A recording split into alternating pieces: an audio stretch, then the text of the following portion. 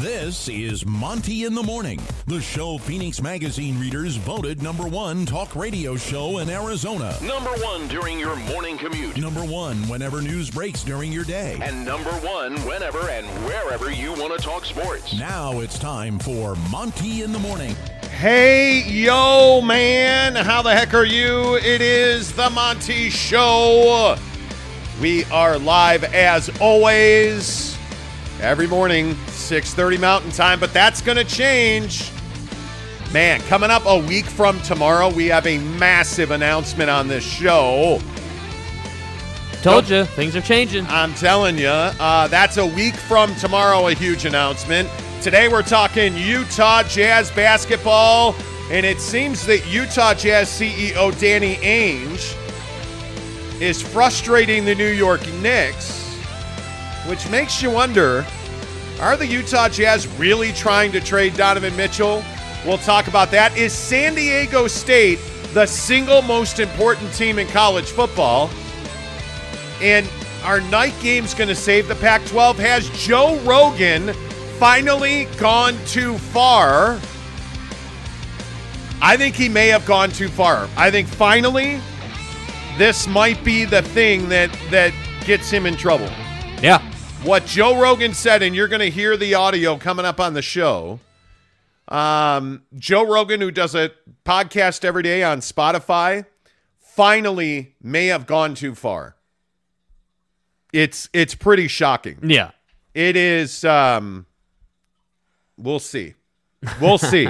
We'll talk about that. Hey, first of all, big shout out to Jesse Harsh, who started the morning with a $5 tip. Thank you, Jesse. Really appreciate that. What's up to our guy, Neville93? He is first in this morning. What's up? He says, what are the chances we are trading Donovan Mitchell? Well, at this moment, not good. And before we get rolling, Rhett Smith, good. Gotta say thanks, fellas. Thank you, guys. Your show, I work for 410s. Damn. Good on you, bro. Good on you, Rhett Smith. Appreciate you listening. Thanks for listening while you work. And without further ado, let's talk Utah Jazz basketball, as sources say that Utah Jazz CEO Danny Ainge is frustrating the New York Knicks because he refuses to come off his asking price for Donovan Mitchell. And we told you earlier this week, sources had told us that the Jazz and the Knicks were talking on Monday, and there was optimism a deal would be done. Well, apparently that optimism was one-sided, and it was in Gotham City, New York, because the Knicks felt like they were in position to acquire Donovan Mitchell, and Danny Ainge never once has come off of his demand, according to sources, that he gets 6 first-round picks in return and players in exchange for Donovan Mitchell.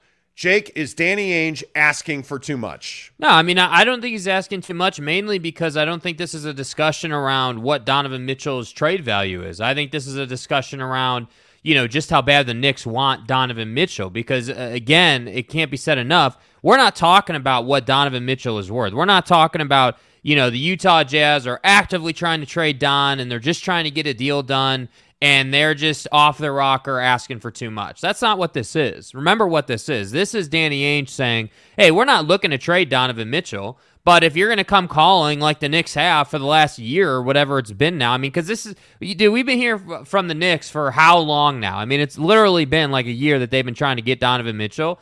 So Danny is just simply saying, look, we're not initiating these conversations, but if you're going to call, this is the price, and that's why I say, like, when there was all that Twitter storm about, Danny is close to trading Donovan Mitchell and the Knicks and the Jazz are close. Are they really? Because, Utah Jazz CEO Danny Ainge isn't coming off of his price, and I don't think he should. I think that Donovan Mitchell is a guy that you can build around, and I think that Donovan Mitchell is not someone that you just give away per se, or that you take shortcuts on, or that you compromise on. I think he is the final straw that Danny Ainge has in his bag to get a ton of value back, which is why I say, hey, don't come off of your asking price. Don't budge. Make the Knicks come off their asking price, make the Knicks compromise their values. So I like what Danny Ainge is doing, and I think, frankly, I think Danny Ainge is doing what's best for the organization because he doesn't have to trade Donovan Mitchell. Donovan hasn't asked for a trade, and that's why I say, no matter what the media says, Danny Ainge has the leverage here, and the Utah Jazz are in a great position. You've got all this trade asset and these players that you got in the Rudy deal. You're waiting for a Kevin Durant thing to go down to see if you can be involved in that. So why would he trade Donovan Mitchell to the Knicks before all this other stuff happens? It doesn't make any sense. No, I would agree. It doesn't make a lot of sense, but it also doesn't make a lot of sense for Danny Ainge to compromise anywhere. I mean, you got an absolute haul for Rudy Gobert when you traded him to Minnesota. I mean, why would you expect anything less from the Knicks? Yeah. And again, if you're just tuning into the show this morning, sources told us that the New York Knicks have a sense of frustration with Danny Ainge and the Jazz because they felt like they had a deal done, and Danny Ainge would not come off of his first 6-round picks. And I think the other thing that is probably difficult about this trade is, the salary you're going to have to take back in return if you're the Jazz to make this deal work financially amongst NBA trade parameters. But I think also if you're the Knicks, you really need to make this deal. I think you feel like your window is just now opening up. Obviously, this situation with Jalen Brunson, and if you didn't hear what happened in New York, they had an introductory press event with Jalen Brunson that, well, frankly, didn't include the press. The New York Knicks did not include the media in Jalen Brunson's introductory session. I want to say press conference. I want to say media session, press conference, whatever. But there were fans there. There just weren't any media members invited to this event. And it's been a pretty tumultuous summer for the Knicks in that there's been a lot of unrest. There's been a lot of questions about what's been good and what's been bad. And there's been a lot of questions about why James Dolan and Leon Rose and the rest of that front office have not been able to get a Donovan Mitchell deal done. And now you find out that the reason is Danny Ainge is driving an incredibly hard bargain and that the Knicks have become frustrated in those negotiations. And I think one of the other things that we're probably underselling is, again, it was described to me by sources at the Utah Jazz that Donovan Mitchell has never asked for a trade demand. And we've been reporting that now for 2-3 months. Yeah. But I think right now, in terms of where we are with the Knicks and Donovan Mitchell, it's incredibly important to point out that Donovan Mitchell has never asked for a trade. And I think that's why the Utah Jazz don't have to act with a sense of urgency here.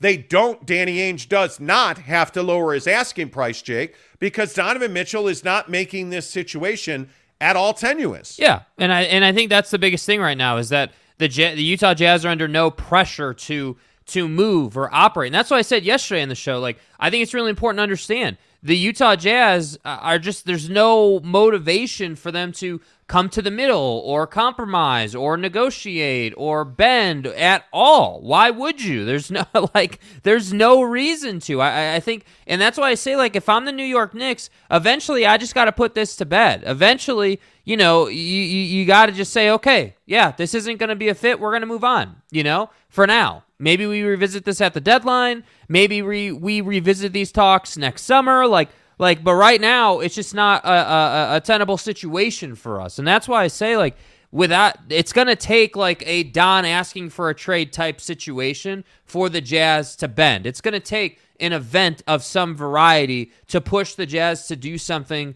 or to come off that price. And again, I have to say, I endorse that thought process. I think that Danny Ainge is doing it right. I think Danny is very good in these situations, knowing the landscape, knowing where the Utah Jazz are, knowing who they are, knowing where they're going. He gets it. He's got it all mapped out and planned, and that's what I think allows him to operate at a really high level in these situations. Yeah, and again, I think it's really important that this situation, at some point in time, you need to stop talking about trading Donovan Mitchell. I think this team, and obviously you want to go to training camp with some stability. You want to go to training camp with a belief that Donovan Mitchell is going to be your guy this year. But I don't know that this ends until the trade deadline passes.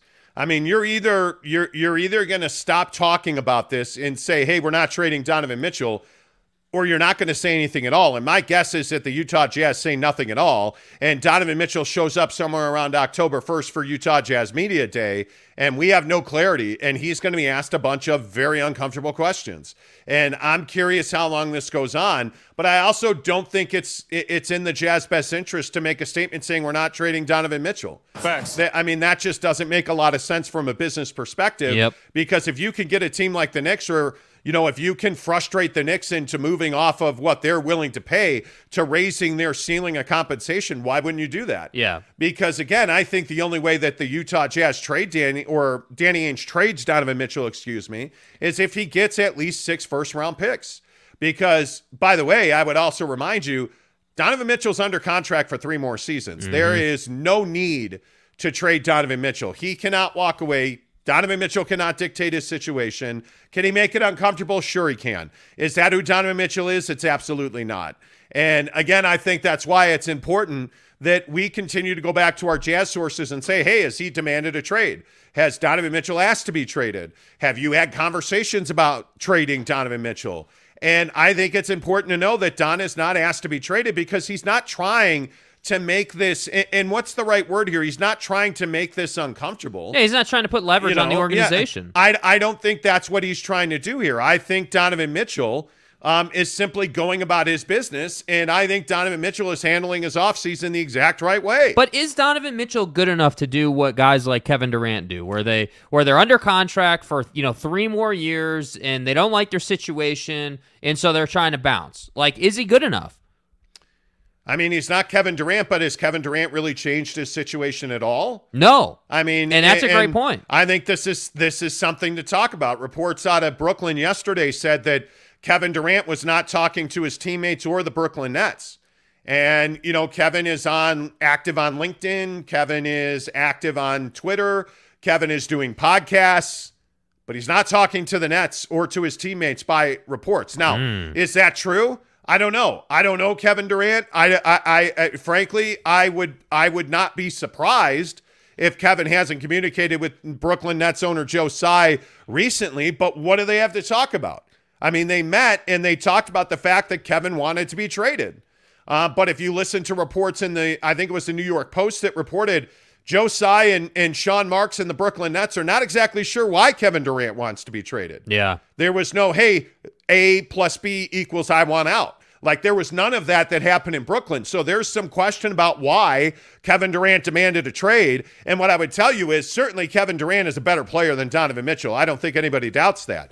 But does Kevin Durant have more influence over his situation to change that, to get traded? Well, apparently not, because breaking news, Kevin Durant's still a Brooklyn Net, as is Kyrie Irving, as is Ben Simmons. So at this moment, Kevin Durant's had no influence on his situation.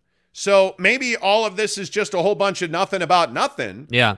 But as far as I'm concerned, Kevin Durant hasn't shown that he's got any influence. Yeah, and I think as far as NBA fans are concerned, Danny Ainge is the one who's been affecting the league so far. I mean, I'm not trying to be crass about it, but like Danny Ainge is the one who made the big deal. Danny Ainge is the one who set the price for Kevin Durant. Danny Ainge is the one who set the price for Donovan Mitchell. Like, so that's what I'm saying. Like, if you're a Utah Jazz fan, you should feel great about what Danny Ainge is doing because he is setting the market. He is controlling the narrative. He is saying, hey, this is what we got for Rudy Gobert. All due respect to Rudy.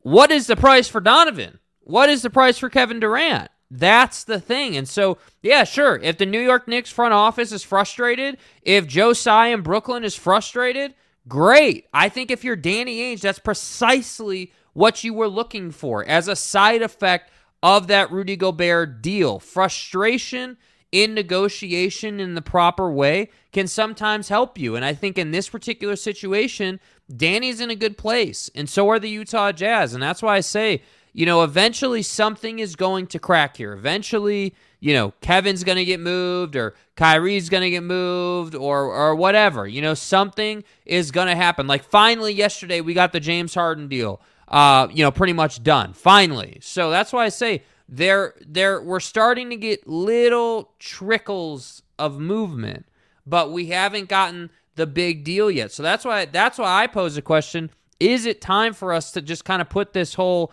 the Utah Jazz are trading Donovan Mitchell to the New York Knicks conversation to bed, because I kind of feel like we're getting there. I kind of feel like, unless something changes, there's not going to be much movement. Yeah, and I would agree with that. By the way, the Philadelphia 76ers and James Harden agreed on a 2-year deal that required Harden to take a $14 million pay cut. He went back to the Sixers on a $14 million deal. And I say, hey, you know what? I think James Harden completely understood what this was about. Yeah. And I think James Harden did absolutely the right thing, because now what that extra $14 million does, and it's actually more than $14 million, it's like $14.8 million, it allows the Philadelphia 76ers to bring in other bodies.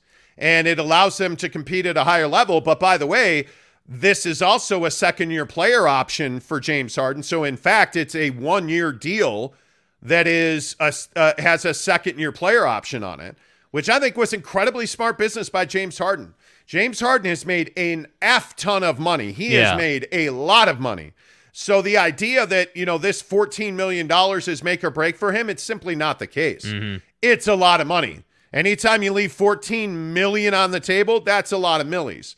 Right? But James Harden's made a ton of money, and I think James Harden knows he's probably going to make $100 million more on his next deal. Right. Why wouldn't you take a prove-it deal? And I think that's what this is. But this is what we talked about, I feel like, for the last week. Yeah. You listen to Kyle Lowry. You listen to Kyrie Irving. You listen to James Harden. These guys are all on prove-it deals now. Yeah. Kyrie Irving's on a 1-year deal. And then he is a free agent. If he has another bad year, Kyrie Irving did incredible damage to his brand. So when I go to Donovan Mitchell and I think to myself, well, hey, is Donovan Mitchell on a prove-it deal? Yeah, I would say he is. Because whether or not he's going to be a free agent or what his contract situation is, his legacy is on the line. Yes. The trajectory of Donovan Mitchell's career is hanging in the balance right now today. And he knows that. Yeah, but that's why I think when you look at what Donovan's doing this offseason, spending a lot of time with his body man, David Alexander, getting in better shape. Now you're seeing he's working on his mid-range game. Now you're seeing that he's a lot more explosive than I think he was at any time last year. You're seeing that Donovan Mitchell is putting in the work again, which he has done every summer of his career, and he always comes back a better player. And the thing I would point out is, what did we see from Donovan Mitchell in these videos this week? We saw a comfortable, easy three-point stroke. We saw really good mid-range activity. We saw explosiveness at the rim. Donovan Mitchell is working on his game. I'm for real. And I think, I think that's the perfect drop right there. Yeah. Donovan Mitchell's for real. And if the Jazz hang on to him, if Donovan Mitchell comes back in a Jazz uniform when this season starts, I'm telling you the guy is going to average 30 points the first 6 weeks of the season. Hey, man. I think he is going to come out and absolutely wreck this league. Yeah. I'm about it. I'm with you. I think that Donovan has that capability. I think, like I was saying, I think Donovan believes that this is, a prove-it year for him, if you will. And I think that, I think the other thing, too, is Donovan, in my opinion, again, I don't know Donovan, obviously, but in my opinion, I think Donovan Mitchell wants to ascend to the top 5 in the league. Like, he wants to be one of the best players in the league. He wants it to be, no doubt about it, I am as good as Devin Booker. I am as good as Jason Tatum. I am in the top echelon of guys. And I think that the interesting part about this whole Don to the Knicks situation is people feel like Danny Ainge's asking price is outrageous. Is that because they don't think that Donovan Mitchell is good enough to command that kind of assets, or is that just because they feel like it's just a high offer for any player? You know what I mean? So if I'm Donovan Mitchell, I'm just trying to secure everything that I can by going out and dominating. I don't disagree with that at all. Welcome to everybody just tuning into the show. Breaking news this morning as we woke up to text messages from NBA sources saying that the New York Knicks have a sense of frustration with Jazz CEO Danny Ainge because the Knicks felt like they had a deal done earlier this week. They had talked to the Jazz on Monday, and they felt like they had the framework of a deal for Donovan Mitchell. And in fact, Danny Ainge was not prepared to change his demand at all. Okay. And so that's how it's going to be. And so now you have the Knicks and Leon Rose feeling frustrated that Danny Ainge will not come off of his demand for 6 first-round picks and a bunch of talent in return. And the Knicks really feel like Donovan Mitchell is somebody that's very important to their development. The only problem is Danny Ainge knows what he's got in Donovan Mitchell, and he won't come off that trade demand, and that is what's frustrating to Donovan Mitchell. Yes. And a couple of other stories that we're working into here. There are stories out of New York as well that Kevin Durant is reportedly not speaking to the Nets or his teammates. Now, is that Kevin, saying, I'm not talking to you guys, get the F out of here? Or is that Kevin Durant saying, hey, it's the summertime, man, I'm just living my life? My guess is it's somewhere in between. Kevin doesn't have a whole lot to say to the Brooklyn Nets, and Kevin doesn't have a whole lot to say to his teammates. Yeah. And by the way, you can't tell me that KD and Kyrie aren't talking on a pretty regular basis. Oh, yeah, they are. I got to believe that. Yeah, the other, not to undersell this, but I want to say that it was ESPN Radio New York that had the story that Ben Simmons is going to be ready for training camp, like ready to compete, play basketball. I sure hope so. And is in a place with his, what is it, mental health issues or anxiety situation. His mental state. Yeah, where he's ready to play basketball. Yeah. And I think we saw that. I think you first brought it up on the show where he was at Summer League kind of rehabbing his image, Ben Simmons was. And what did you say in our top secret launch codes and nukes pre-show meeting? Well, if you have KD, Kyrie, and Ben Simmons all at full go, the Brooklyn Nets are pretty damn good. Cold-blooded, clean, methodical, and thorough. And I think there's a chance that's what we're going to get. Yeah, I think it's interesting. Like, you have three guys, obviously, in KD, Kyrie, and Ben, who, for lack of a better description, are divas. I mean, that's what they are. Like, they are guys who are very good at playing basketball, but at the same time, they come with a ton of baggage. And I am no Kyrie fan. I'm a KD guy, but there's no getting around the fact that he comes with baggage. He's thin-skinned. But wait, do you really think he wants out of Brooklyn? Do you really think he wants to leave the Nets? I think Kevin Durant is a purist when it comes to basketball and his team. I think Kevin Durant wants to show up at the practice facility, wants to show up at Barclays Center and not have to deal with drama and not have to deal with Ramadan and Kyrie blessing the building. I totally disagree with that. I understand that's uncomfortable. I don't think Kevin Durant gives a damn about Kyrie's personal life. I think that Kevin Durant respects somebody like Kyrie Irving that is, and for those of you who don't know, Kyrie Irving is an observant Muslim, and part of being a Muslim is that you fast during Ramadan from sun up to sundown. God bless. You fast during Ramadan. You do not eat. The only thing you ingest in your body is water. You're so fucked. And that only problem is that tip-off is when the sun has not set yet. And so in the NBA playoffs, Kyrie Irving is fasting during Ramadan. And, I mean, there are vivid images of him coming out of the Nets locker room with a plate and a sandwich, going to sit on the bench is the moment that sundown happens so that he can eat and feel better. It vexes me. There are some people that pissed off. Kevin Durant's not one of them. Well, I just don't believe that. I think that, yeah, I guess I'm somewhere in the middle. Like, yeah, I agree that Kevin operates with a certain level of, I don't give an F about people's things or whatever. Like, I'm sure he does. I don't necessarily disagree with that. But what I do think Kevin Durant cares about is guys being on the floor and actually playing basketball. Sure. What I do think he cares about is winning championships and moving past drama. And I think to that point, one of the things that was clearly a grind for them was the situation that we don't talk about with the Coco. Yeah. Where Kyrie Irving wouldn't take the thing in his arm to make sure that he could play in an indoor arena. Dude, I think the Nets and Kevin Durant are just in a place where they don't care why you're not on the floor. Like, if you're not on the floor, it doesn't matter why. You're not on the floor. Yeah. If you're not here to help us win, you're not here at all. And I think Joe Tsai, the owner of the Brooklyn Nets, had just gotten to a point where he'd had enough from Kyrie. Yeah. Because, again, remember, go back a year from now or a year ago, go back in time 1 year, reverse, like reverse. Pack everything up. We're out of here. Kyrie Irving a year ago was meeting with Joe Tsai in Southern California and promising to get the thing in the arm to deal with the Coco. Yeah. And he never did. And it cost the Brooklyn Nets dearly. And speaking of I started having second thoughts. Yeah, speaking of the Nets, now you have James Harden sacrificing $14.8 million to get more help in Philly so they can compete. And yet here we go with Kyrie Irving opting into his $37 million player option and saying, I'll see you in the fall. Yeah. Like, I mean, that's the problem that I have, is that I just think that Kyrie Irving's a dick. And yet, that's what, and not to be blunt about it, but that's how it comes across to me. I just think Kyrie Irving is an incredibly selfish player who puts himself and his interests and his money above all else. When you have other guys across the league taking less money to build a championship contender. Yep. Most notably, the guy you said couldn't be here because he was a problem in James Harden. Yep. So now what? And I think that's the issue. All right, enough of us. Let's get more of you. Let's get your thoughts in here. A lot of people in this morning. We will do our best to get all your comments in here. If you don't read my comment, I'm going to freak out. I'm just tired of you. Ah. James Knight. Did my man Patty Mills opt out in Brooklyn? He did, but then he re-signed with the Nets. My Holy King says, if you go straight to the owner over the GM, that means you want out.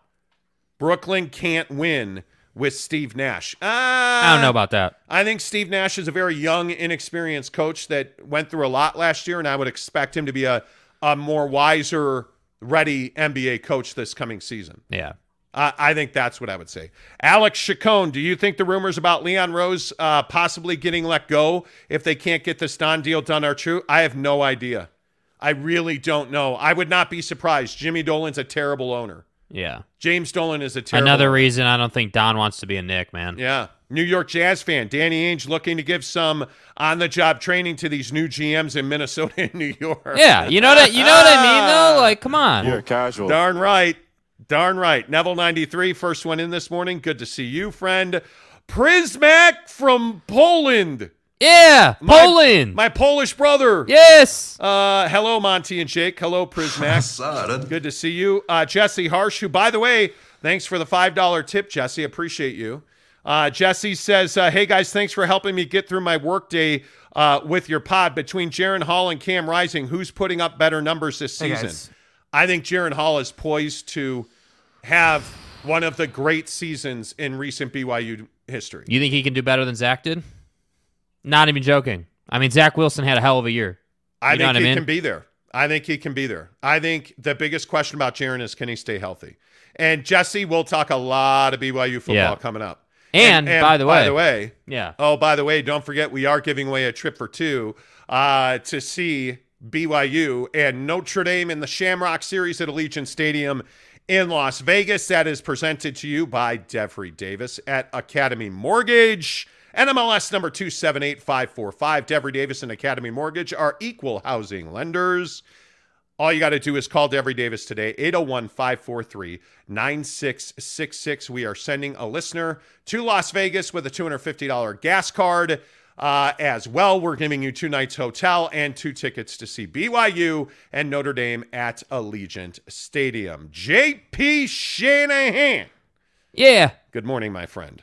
Let me start with your first one. He says, the Jazz are sitting on draft picks and cash capital with the ability to earn more in both categories with a Donovan Mitchell trade, but Utah's historic inability to sign elite free agents, coupled with a diluted free agent market, how would additional cash capital help the Jazz? Okay, so first of all, I need to address the comment of Utah's history of the inability to get free agents here. I think we have to stop saying stuff like that. I think we have to stop working in the past because Danny Ainge has never been here. The Utah Jazz have never operated in this way before. I think we're in a new time for the organization. Now, I agree. It's not like, free agents have ever come here. It's not like, it was because of the front office that they're not coming here. But what I am saying is that Danny Ainge is here. Donovan Mitchell is still here. So while those two are here and you have a fresh young head coach in Will Hardy, I think you have a chance to go out and get some guys. I would agree with that.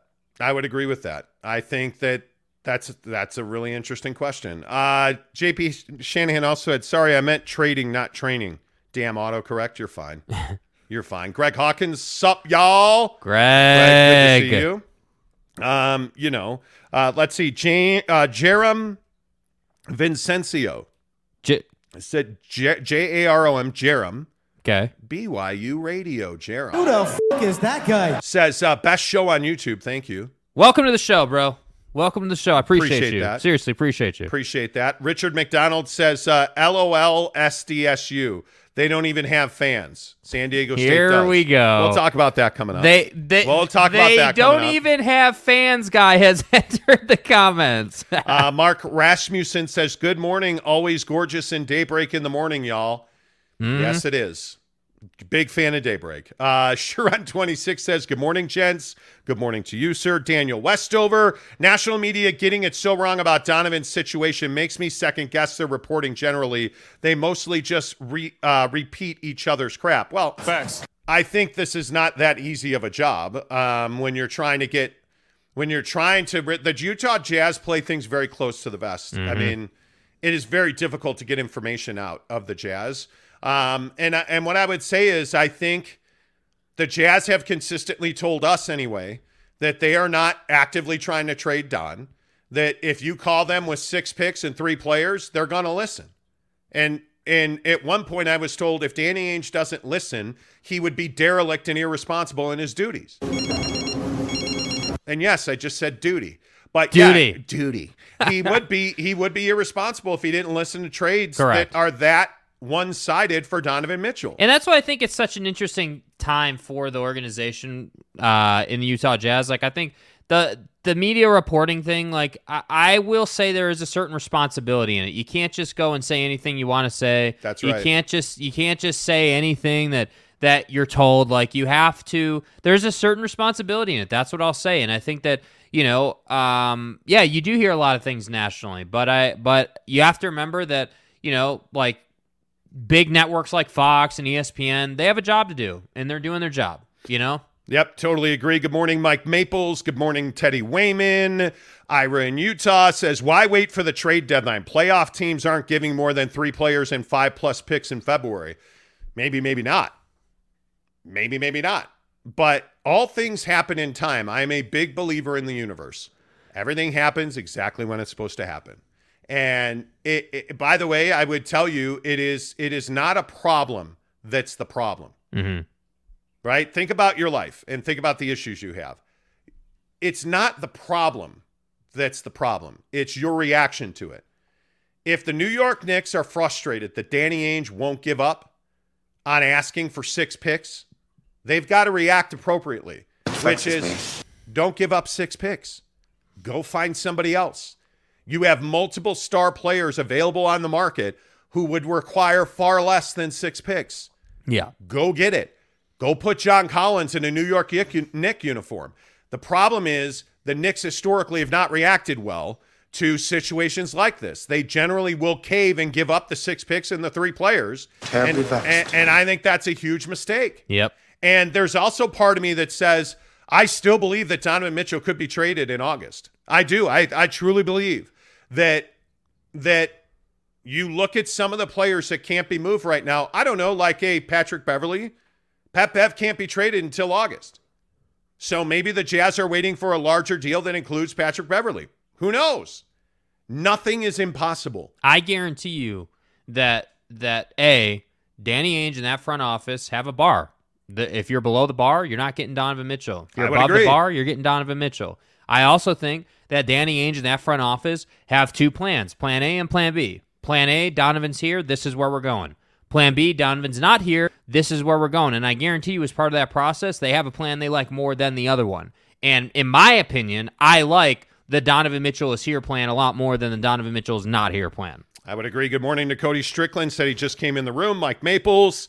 By the way, Mike, also a lover of the Air Jordan 11. Yes. The Concords, the Carolina Blues. The cool grays. I am the cool. I had the very tough decision in my life, Mike Maples, this morning because Mike tweeted at me about 11s last night. Yeah.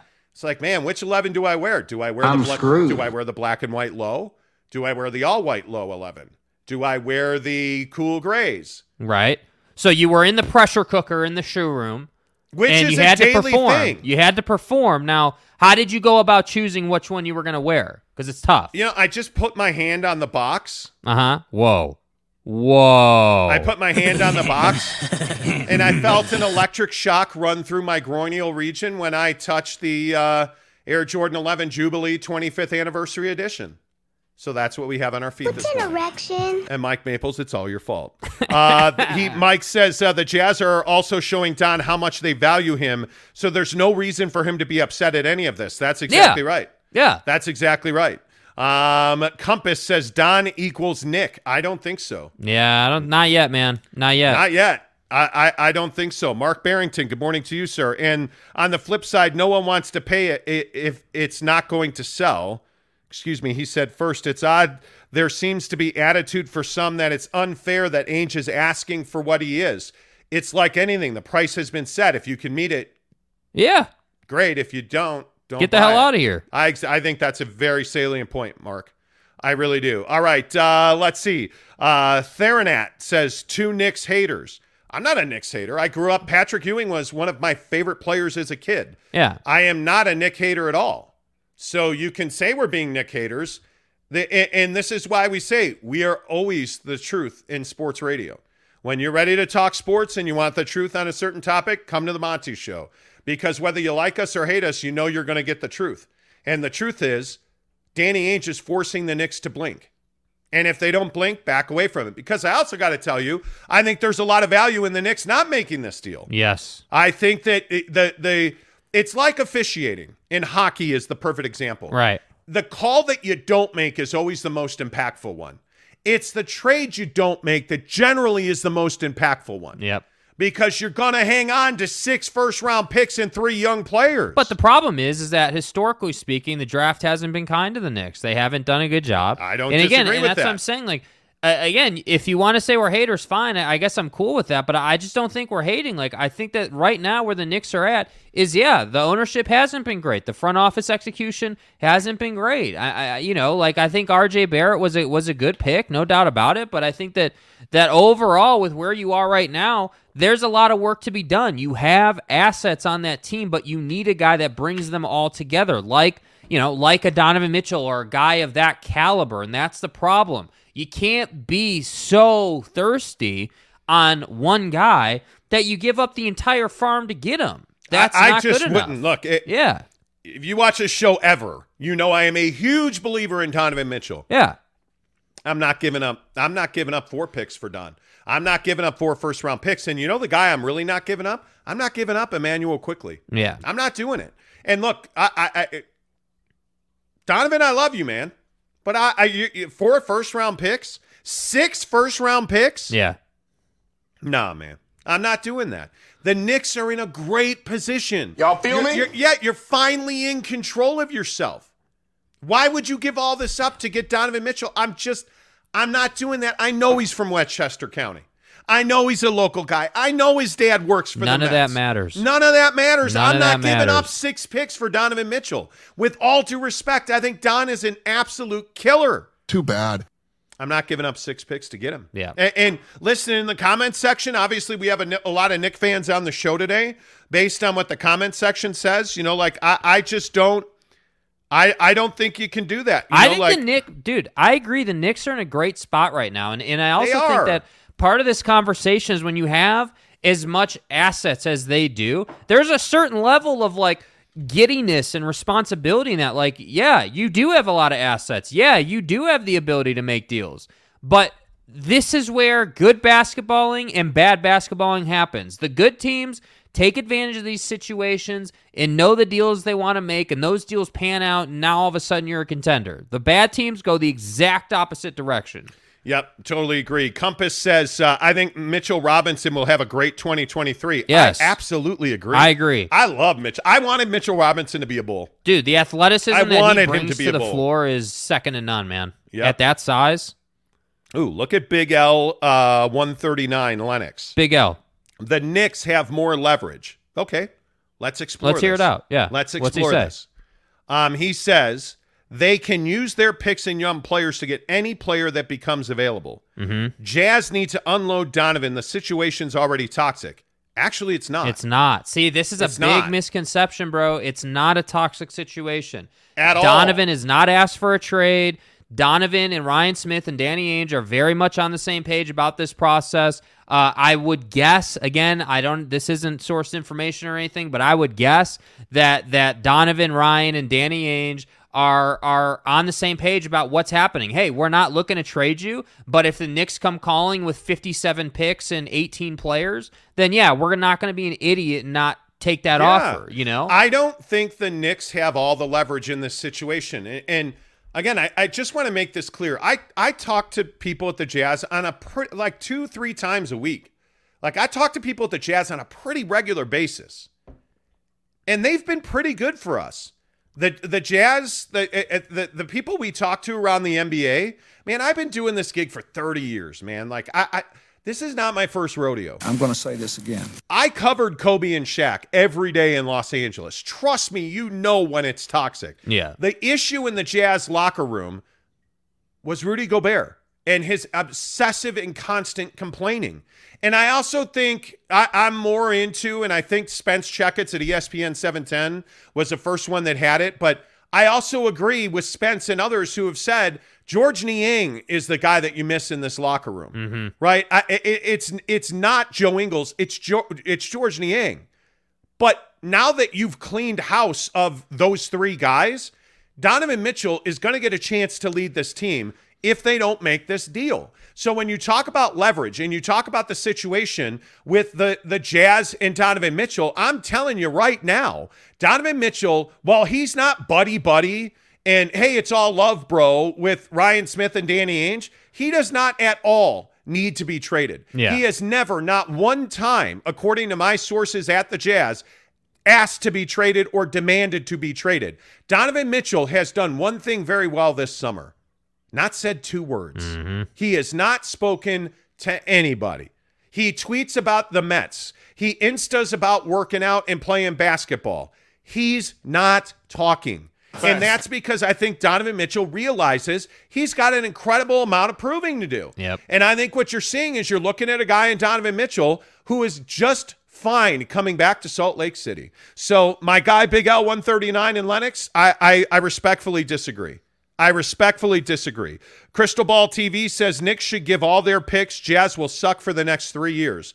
I totally disagree with that. If this trade were to happen, if you trade Donovan Mitchell, you're going to be a 40-win team maybe, 35 wins. That means you'll own, by the way, your pick this coming season. A year from now, you will have drafted on your own pick. Yeah. You win 35 games, that's probably a pretty good pick. Is that going to get you VW in this draft? Probably not. But as a Utah Jazz fan, how palatable is a rebuild? I mean, is that a 1-year rebuild? Well, is that a rebuild? Yeah, I think it is. Because the other thing is, I don't think Ryan Smith has an appetite to suck for 5 years. Yeah. You didn't hire Danny Ainge to do that. Yeah. You That's just never didn't. been the Danny Ainge way. No, Alex Chacon, Knicks fans are acting like Don is and publicly requested a trade. New York has no leverage. That is my feeling as well. I much more am aligned with that way of thinking. I think you have to understand that if you're a Knick fan, you know, and you live in New York, like how else are you going to view this? I mean, with all due respect, I'm not even trying to hate. Like I think it depends on your perspective, but we can definitively tell you on the show that the situation in Utah with the Utah Jazz and Donovan Mitchell is not toxic. It is not at all tumultuous or, you know, issue-based or anything. They're very much on the same page. And that's why I say, like, compare Donovan Mitchell's behavior to what we've seen out of the East Coast stars. You know, the James Hardens and the Kevin Durants and the Kyrie Irvings. Donovan Mitchell, again, hasn't said anything, and he's just been working. There's no issue. That's why I say, like, you know, again, I don't expect, with all due respect, I don't expect the Knicks fans here to think that this is a great situation because of, you know, frankly, their perspective. But I'm telling you, man, if you're a Knicks fan, you need to listen, and you need to listen well. This situation is not tumultuous. There's not issues. Donovan Mitchell hasn't asked for a trade. They don't need to trade Donovan Mitchell. They're not burning it to the ground. None of that's happening. This is purely a, hey, Jimmy Dolan is ringing the phone repeatedly. Leon Rose is ringing the phone. Danny's going to listen. If they want to meet the bar, the deal will get done. If they don't, it won't get done. It's literally that simple. Yeah, I think it's interesting that I think it's very interesting that you you hear all of these trade rumors. And I think one of the other guys that you have to talk about when it comes to the Jazz making trades is I think you got to talk about Malik Beasley a little bit. Because I think Malik Beasley has value around the league. You want to talk about a prove-it deal. I think Malik Beasley's a guy that the Lakers would have incredible interest in. I think the Dallas Mavericks have incredible interest in Malik Beasley. I think the Miami Heat have incredible interest in Malik Beasley because that mofo knocks down the three. Yep. And I think that when you look at Bojan Bogdanovic, Mike Conley, yeah, those guys are definitely in trade conversations. I think they're going to struggle to trade Mike Conley for any kind of value. Bojan Bogdanovic and Malik Beasley may damn well be two of their three most valuable players in trade markets, with Pat Bev being the third when he's eligible to be traded. So I think if you trade those guys, I don't know what you are. If you are Donovan Mitchell, what do you have left to compete with here? But then again, if you're Donovan Mitchell and you come back and it's Vanderbilt and it's Malik Beasley and I think what's exciting for Donovan Mitchell is you have a new situation. That's what's exciting. But I also think what's more exciting than that is that you can score 30 points a night. Yeah. I think if Donovan Mitchell comes back as the only asset on this team, and you have a bunch of younger guys that, the Walker Kesslers of the world, who the world knows what Jared Butler's going to be. Like, if you come back with that ilk of player, man, I think Donovan Mitchell's going to be a guy that doesn't have to worry about passing much, and his mid-range is going to get a hell of a lot of work. Y'all feel me?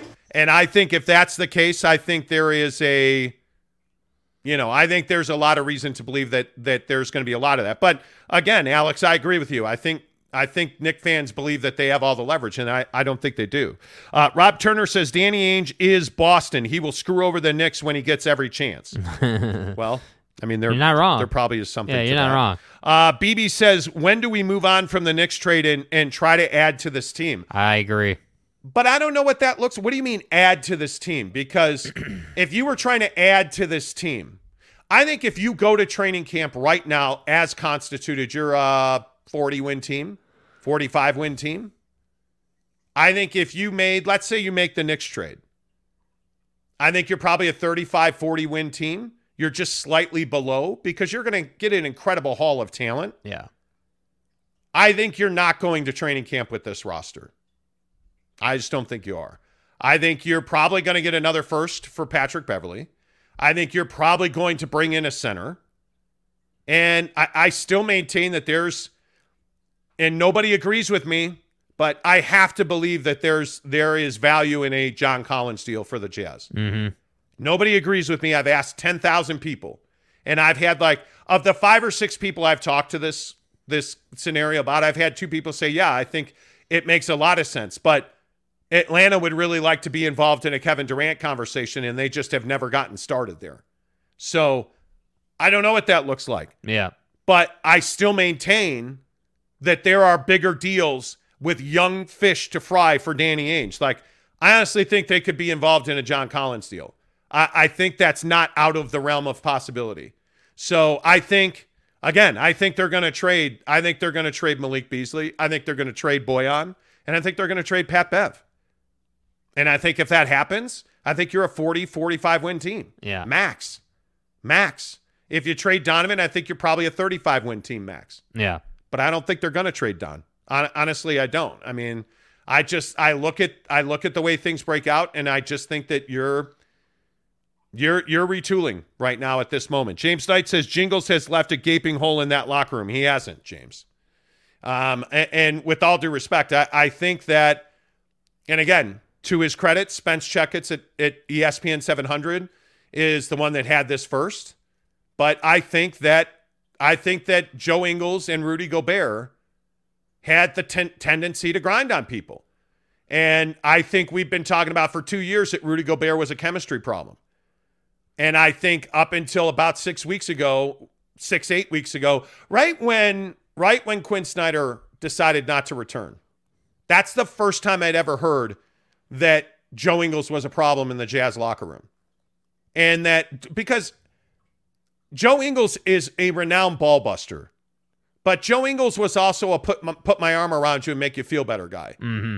But there were a lot of people, I think Donovan Mitchell and Rudy Gobert didn't have a good relationship at all. And I think that Joe Ingles and Donovan Mitchell had an okay, tepid relationship.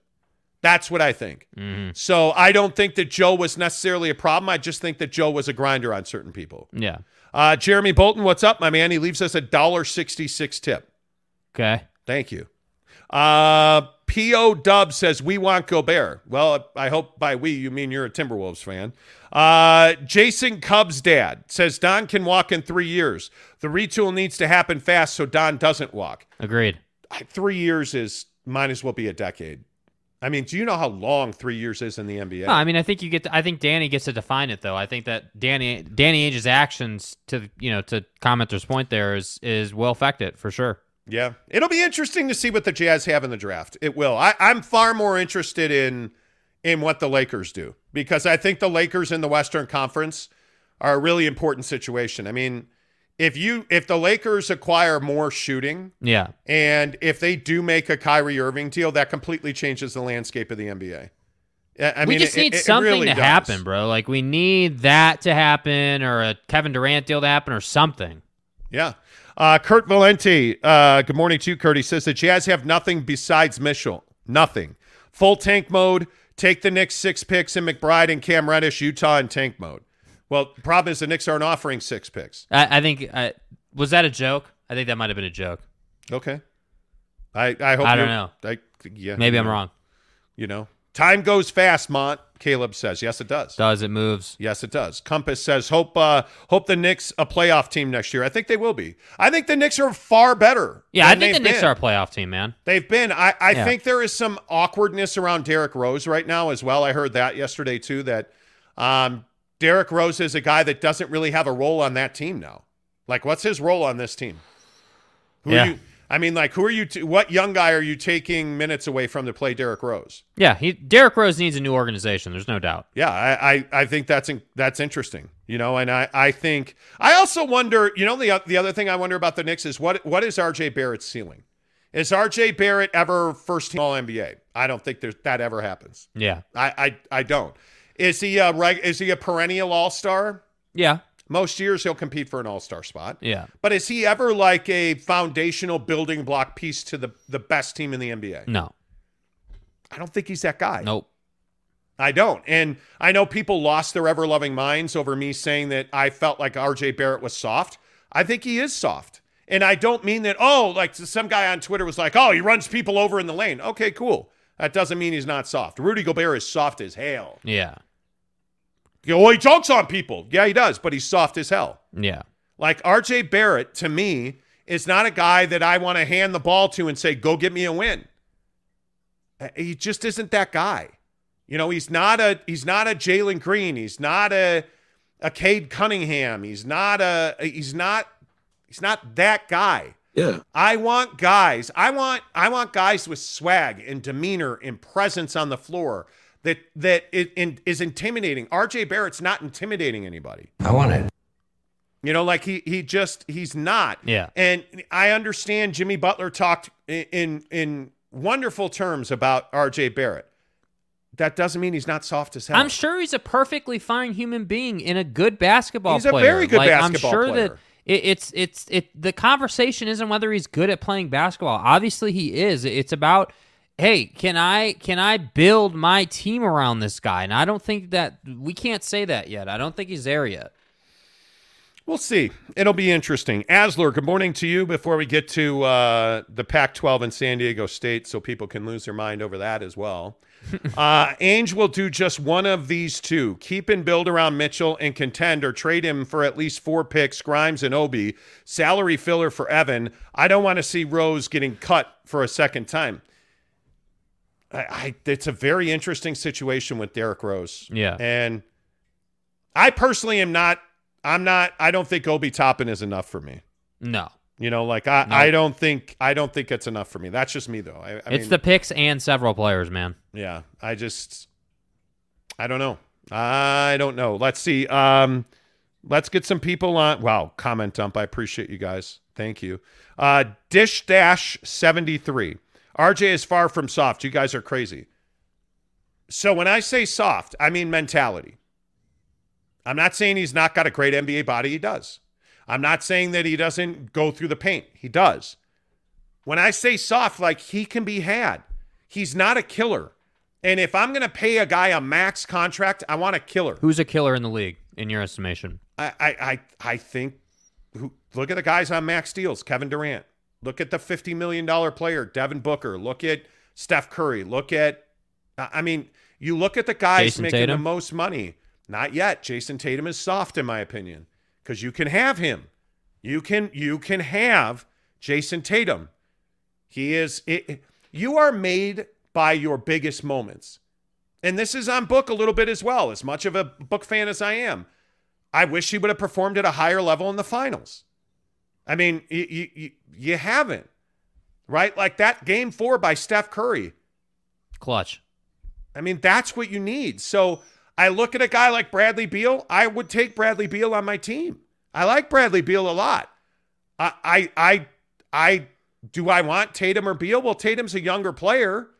But if I'm in the NBA Finals or in a huge situation, I'm probably still going Jason Tatum based on what his potential is. But I'd rather have Curry. I'd rather have...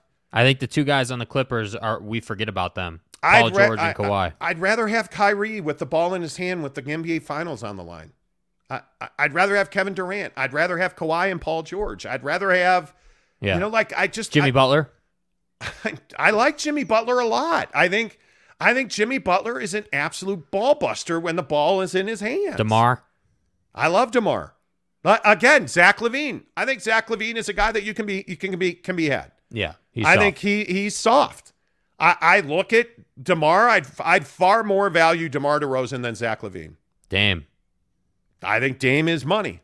I think Dame's a guy I want. But I just think that a guy like RJ Barrett has a lot of proving to do. He can absolutely prove me wrong, and I hope he does. I think the NBA is a better place when the Knicks are contending for championships. And that's what nobody talks about, I feel like. Everyone wants to say, oh, well, everyone hates on the Knicks. Well, everyone's tired of the Knicks sucking. Everyone's tired of the Knicks not being a contender. We're waiting for that to happen, man. Yeah. Uncle Dax gives us a $20 tip. Thanks, Uncle Dax. Appreciate you being here. James Knight says, yeah, Book showed that mental toughness to the mascot. So let me get this right.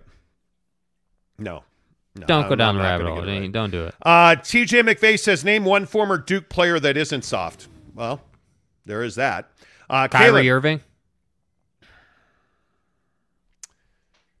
I really am a Kyrie fan. As a basketball player, I really like Kyrie. But I just don't think he loves the game. I don't think Kyrie Irving loves playing in the NBA. No, I think Kyrie Irving loves basketball, just generally speaking, but I think Kyrie likes Kyrie too much. That's the problem. Kyrie doesn't like being a professional basketball player. Yeah. I think Kyrie Irving... You mean the process. Yeah, I just don't think he loves the idea of playing 82 nights a year and then 20 more and training camp. And I think Kyrie likes being rich. I think Kyrie likes being famous. Yeah. I think he likes wearing nice clothes and... I just holding the Brooklyn Nets over a barrel. I just don't think he wants to be the guy. Yeah. Caleb says RJ Barrett isn't even a star player, man. Knicks fans overrate the hell out of him. Yeah. Mark Barrington says Steven Jackson, not soft. He made love to pressure. Sweet, sweet love. Yes, he did. Ruggs89 New York says this must be a low-level fan base if you think Demon Ainge gonna fleece the Don. It would have happened already. Well, the funny thing is now you're hearing the Knicks are frustrated with Danny Ainge, and that the Knicks really want to make this trade. Man, Danny is in your guys' head, man. He is. He is in your head. He is. Asgil says, I like the chat better when the delusional Knicks fans weren't around. Knicks fans are great. But here's the thing. I want to be really clear on this.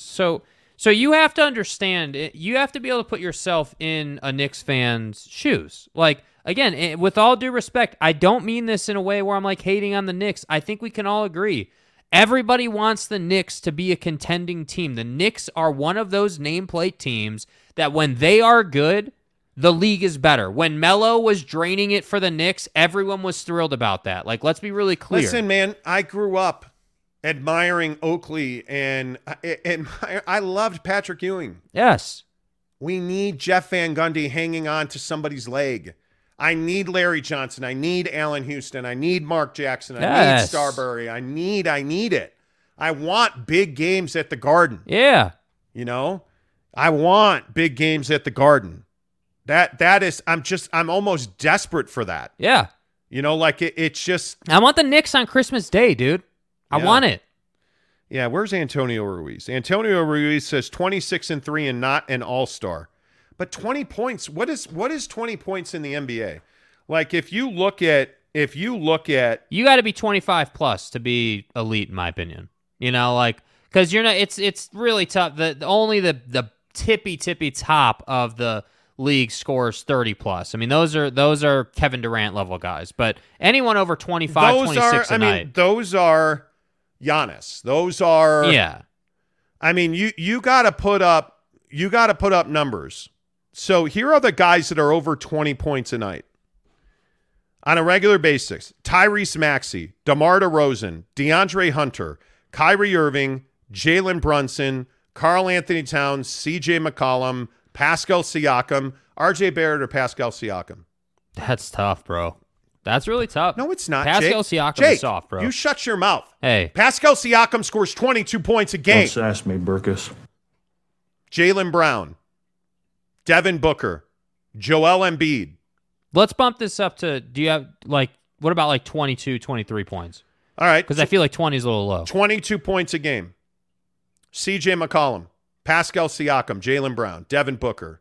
Like, if you look at these, and those are guys scoring points in the playoffs. All right, let's look at regular season, let's say. Let's just look at regular season. Joel Embiid averaged 30.6 points a game in the regular season. But, okay, so he's a great example of a guy who's not soft. He wants to end You know who bro. else is soft? Guess who averaged 20 points a game last year?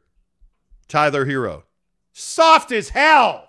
Yeah. Get out of here. This case is empty. R.J. Barrett, 20 points. Chris Middleton or R.J. Barrett, because they both averaged 20 points a Middleton. game. I'm taking Middleton all every day single in a day. conversation. Here are the other guys that are 20-point-a-game guys. Yeah. Julius Randle, LaMelo Ball, Miles Bridges. God, he's so screwed. LaMelo Ball or R.J. Barrett? LaMelo Ball by a lot. Why do you say by a lot? On the ball, three-point shooter, gets everybody else involved. That's fair. Superstar player. That's fair.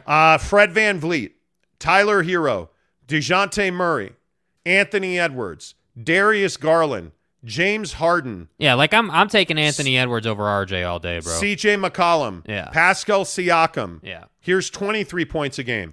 De'Aaron Fox, Jaylen Brown, or R.J. Barrett. Come on, guy. You're taking Jaylen That's Brown not every even day. a real question, bro. You're taking Jaylen Brown every day. Yeah, that's not even a real question. What are we talking about? Yeah. Zach LaVine, Karl Anthony Towns, Steph Curry averaged 25 points a game last year. Donovan Mitchell or R.J. Barrett? Get the fuck Dude. out of here. It's Donovan Mitchell. Yeah. Come on. Are you serious? Did you hesitate? Pump those numbers up. Those are rookie numbers in this racket. I didn't hesitate. Donovan Mitchell. And I think the most important piece here is not even the stats, it's the mentality. I mean, Donovan wants to end you. But I'm he's just got gonna- proven to do it. wait. Donovan Mitchell or R.J. Barrett? Donovan Mitchell. Okay. You hesitated. No, I didn't. Don't drop me there, Hezzy. I didn't hesitate. No, Hezzy. I was saying that wasn't a conversation. Don. Yeah. Don. Yeah. Don. That said, I think Don. RJ can help himself. He's got a lot of growing, but he's very young. You got to remember, R.J. Barrett's what? Yeah. 20, How old is RJ Barrett? I think he's 20 years old. Is he still only 20? 2021, something like that. But I mean, you look at the guys at the top He's of this 22. league. RJ Barrett's 22. He's 22. Yeah. Donovan Mitchell, 26 points. Book, 26.8. Tatum, 26.9. Nikola freaking Jokic, Yeah, Mr. 50 a year. MVP and 27 points a game. Do you understand how different 27 points is than 20 points on a nightly basis in the NBA? Come on. I just think when you look at R.J. Barrett, he's a younger player than Donovan. I totally get that. Donovan Mitchell's on a different level than R.J. Barrett. Yeah. And I would take King Trey Vlog says, I'm taking RJ over Mitchell. RJ's 21 years old. That's wild, bro. Why? I can't see that. Can you, and I'm legitimately asking, I'm not even trying to be disrespectful or troll or anything. Like, what? Why? I understand why if you put Donovan and RJ on the same floor together in the same uniform. Well, it works. Yeah. That's lovely. Mainly because RJ's a left-handed player, and that makes space. But on their own, I don't know. Keith Turner says, I'm a dedicated Knick fan, and these guys are right. We overrate RJ way too much. I even say that myself. Yeah.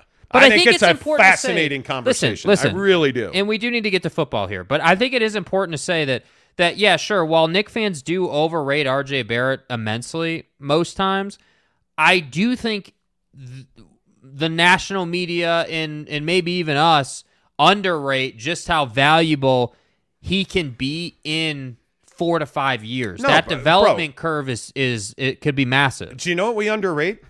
We underrate Donovan Mitchell. Well, yeah. And maybe I'll be the guy that'll sit here and say this. I'm telling you now, it is July 21st, 2022. Yeah. Donovan Mitchell's going to average 30 points a game the first half of this season. Yeah. And I don't care where he is. Yeah, I mean, it could be truly it could be a special season for him, man. I'm telling you that Donovan Mitchell's upside is top 5 player in the NBA. Yeah. RJ Barrett's upside is not top 5 player in the NBA. Yeah. I haven't seen that. I haven't seen that guy yet. Yeah, I would agree with that. I've not, and I like RJ. I don't see him as a top 5 player. RJ Barrett's never better than Jason Tatum or Devin Booker, or he's never going to be that guy. No, RJ Barrett is much more Zach LaVine, DeMar. But is he ever the mid-range player that DeMar DeRozan is? I think DeMar DeRozan is arguably the best mid-range player in the NBA. Yeah, but DeMar's not a winner. That's the problem. Well, he hasn't. You know what I mean? That, you know what I mean? So, like, DeMar's one of those guys that is an absolute savage in the regular season. Love watching him play. Would totally buy his jersey. Like, that's who DeMar is for me. But he's not a winner. That's the problem. I agree. You guys have been amazing on the comments. I see so many of you asking why I'm not reading people's. I'm trying. There's just so many. I'm trying. James Knight says, yes, get to football when the comments are flooded with NBA stuff. Well, by the way, it's an NBA show, bro. And it is our show. By the way, if you're here right now, all the Knicks fans, all the people in the comments, please hit the like button. It really helps the channel grow. Yeah, we have 296 people here. If you could give us a thumbs up, please. If just half of you give us a thumbs up right now, that really helps the channel grow. And hey, again, don't forget, we are giving away a trip for 2. And if you're national, if you're not in Utah, and I know we have a lot of Knicks fans today, you want to go and see Notre Dame take on BYU at Allegiant Stadium in Las Vegas. We are giving 2 tickets and 2 nights in a hotel in Las Vegas, thanks to our friend Devery Davis at Academy Mortgage. And if you need mortgage help, no matter where you are, call the number on your screen right now, 801-543-9666, 801-543-9666. Devery Davis has done 3 mortgages for me and my family. He's done mortgages for all of my friends. He is amazing. The guy gets it. If you have a question about your mortgage, the very basic question of, can I afford to buy a house right now? Yeah. Call Devery Davis and ask him that question. Facts. Because you deserve it. You're busting your ass in your life. You deserve to own a home if that's where your heart is. Call Devery Davis. He'll make that happen for you. 801-543-9666 is the number to call. Devery Davis at Academy Mortgage. The guy is an absolute savant when it comes to mortgages. We have talked to him at length about real estate. And the guy is just amazing. And again, he's put me in a position now where I have an incredibly low percentage rate. I was in a great position. He got me the most, advantageous mortgage that I could get. He'll do the same for you. All you got to do is call Devery Davis, 801-543-9666, NMLS number 278545. Devery Davis and Academy Mortgage are an equal housing lender, and they are the presenting sponsors for our BYU Notre Dame drive away to see BYU in Las Vegas taking on Notre Dame in the Shamrock Series on October 8th. Hook it up now. A couple more NBA comments, because I do see that all of you are here, and really appreciate you reaching out today. Greg Hawkins says, got you, James. That's what I'm here for. What up? James Knight says, thanks for being media manager, Greg. I say I'm just fired up to be here today. Greg Hawkins says, back in the day when the Monty Show had 40 live viewers, it was a lot easier to read all the comments. We got 300 viewers now. If they read all the comments, there wouldn't be time for anything else. Correct. Yeah, and you guys, again, a week from tomorrow, we are going to make a massive announcement on this show. Yes. About things are coming. About the future of this show. We could not do anything that we're doing right now without you. Guys like Greg Hawkins, James Knight, certainly you have been one of the best parts of this show. Eric and Raleigh, not so much. But anyway, my point is, that was a joke, Eric. Relax. No. Relax. Take the Jim Rome approach. Less of you and more of me. Yes, exactly yes. Right. Thank you. But we couldn't do what we do without you guys. I mean, you guys are phenomenal. Again, that we have 264 viewers here, that you guys are giving us likes. Hit the like button. It really helps the show grow. We have a massive announcement next week. It is going to change the way we do business. Big L 139 in Lennox says they're just trying to hype up DM's value and try to get the Knicks fleeced. I personally don't want the Jazz to trade Donovan. When you're an NBA fan, a lot of times you don't have perspective on, hey, Donovan Mitchell's phenomenal. We're lucky to watch him every night. Dude's put up 26 a night right now. I grew up taking Michael Jordan for granted. So when I got to LA and covered Kobe and Shaq, I never took that for granted. Yeah. Like, I don't take for granted just how damn talented Donovan Mitchell is. And I don't want to see them trade him. But if they do, I totally understand it. I'm not convinced they will. Tristram West says pushing the like button should always be a prerequisite when you're watching a show for more than 5 minutes. I agree, Agreed. Tristram. And I appreciate you saying that. Yep. Nick Yak says he said RJ Barrett is not 2.5. Who said he is? Only 5 is top 5, so knock RJ, who asked to play out of position at small forward. I don't disagree with that. I'm not knocking RJ Barrett. We were talking about, in the parlance of this conversation, I said RJ Barrett doesn't project, in my mind anyway, in my opinion, RJ Barrett doesn't project to ever be one of the top 5 players in the NBA. Yeah. So I think Donovan Mitchell does. I'm not knocking Donovan Mitchell for that. I'm not knocking RJ Barrett for that. And sometimes I think we do that as NBA fans and people who love the game.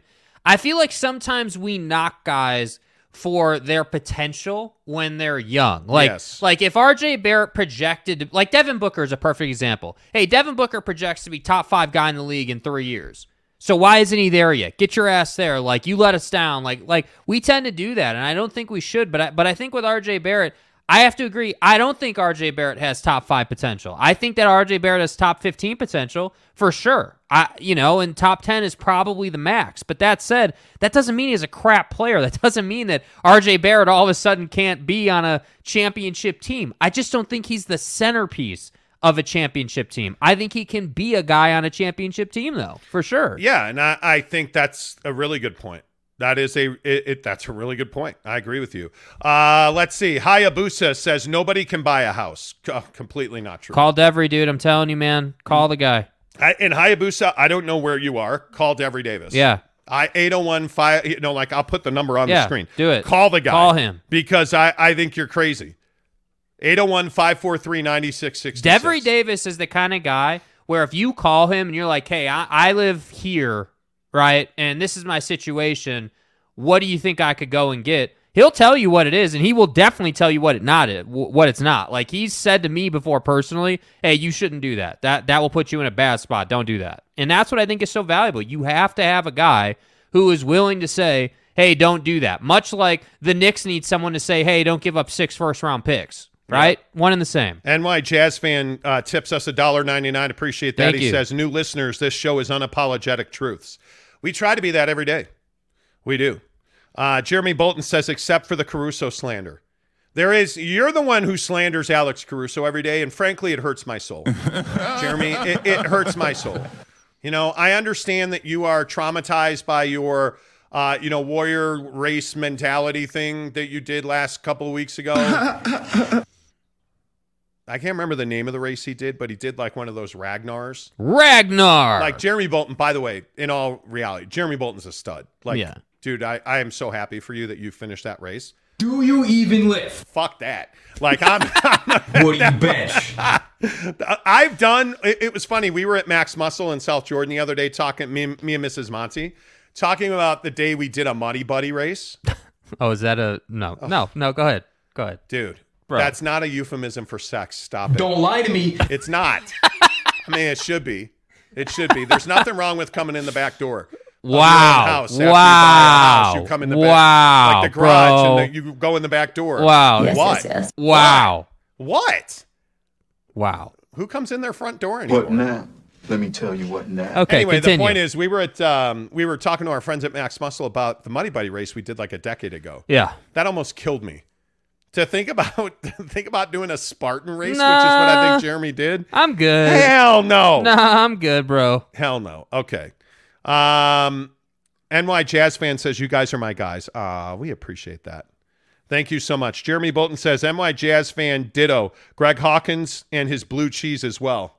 The hell out of here with blue cheese. Yeah, Greg Hawkins. All you New York Knicks fans, are you ranch people or blue cheese people? I mean, it's National Junk Food Day, so I guess we can hash this out in the comments right now, but are you team blue cheese or are you team ranch? The hell out of here with blue cheese. If you roll up in here and you're like, oh, hey, man, can I get my NBA takes with a side of blue cheese crumbles? Obviously not. No. No, you can't. No, you can't. Oh, God. Mrs. Monty wants to pipe in. Uh-oh. Greg Hawkins and I will have all the blue cheese.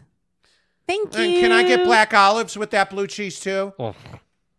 Ooh, you can get an olive stuffed with blue cheese and Yeah. actually put that's that in your disgusting. martini. And that's actually not bad at all. I'll put my stuffed olive in your martini. Oh. This was not a euphemism.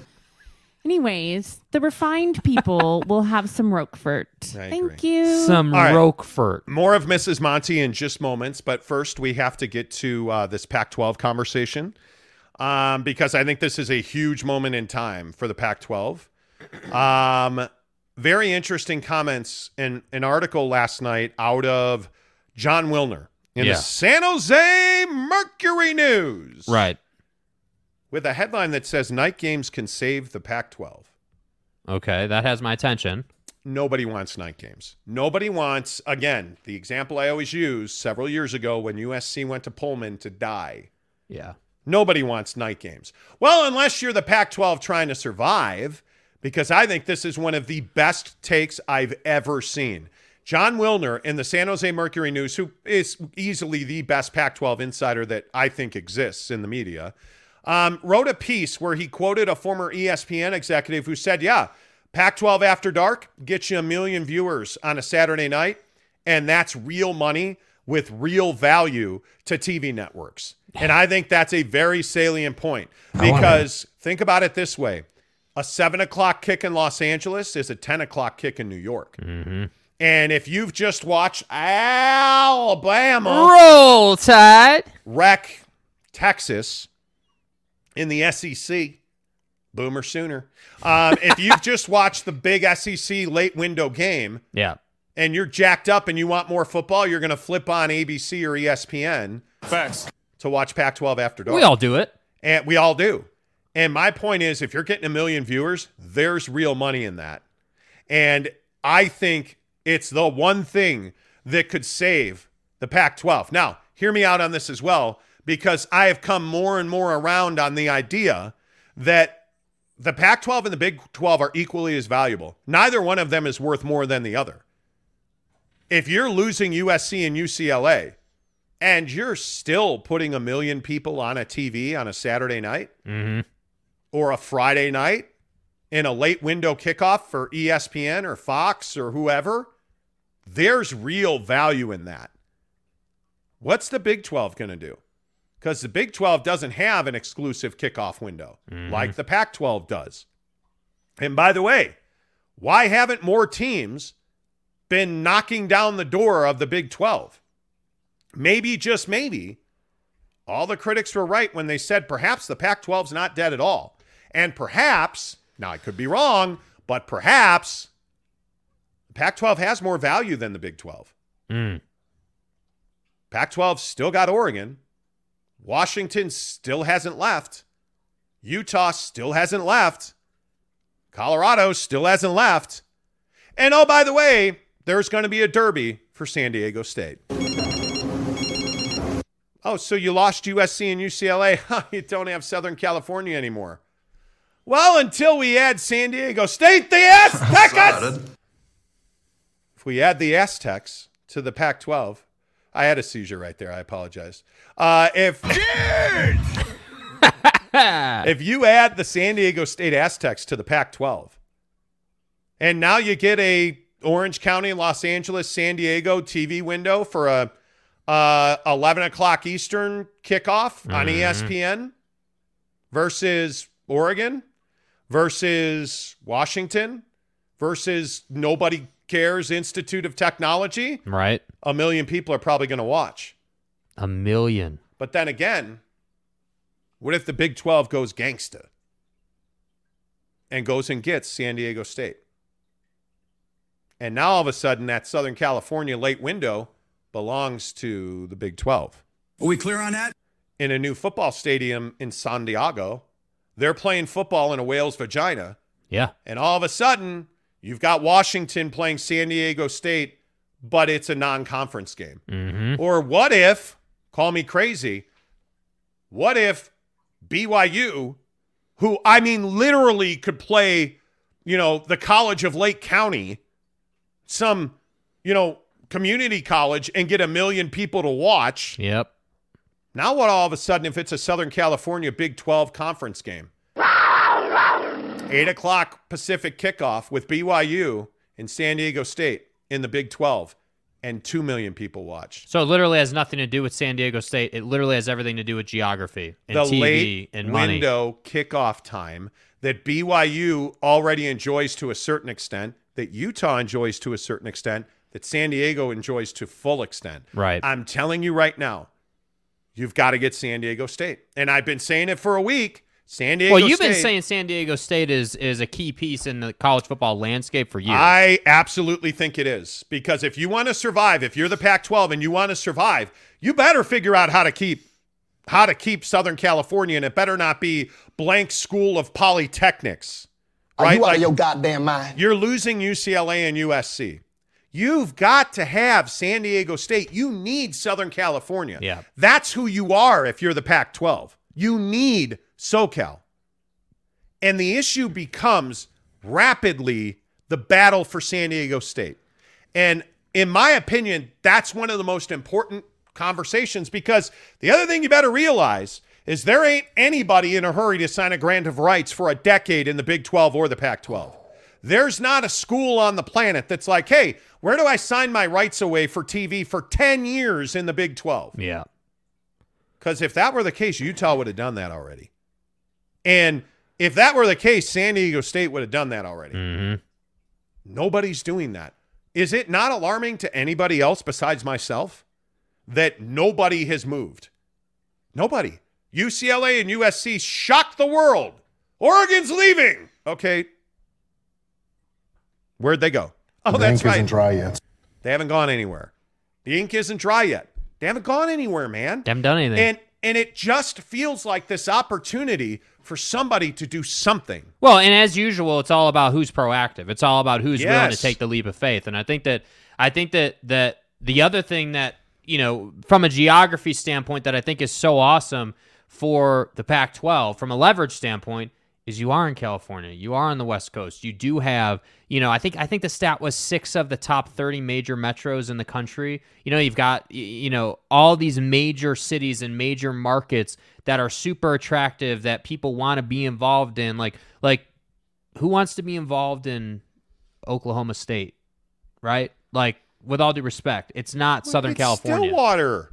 Like, you know what I mean? Like, you get what I'm saying? Like, if you can put that bro. together, like, Look at the size of the antlers on that bull. Don't sass me, Burkus. Man, I thought they took them hook'em horns to the SEC.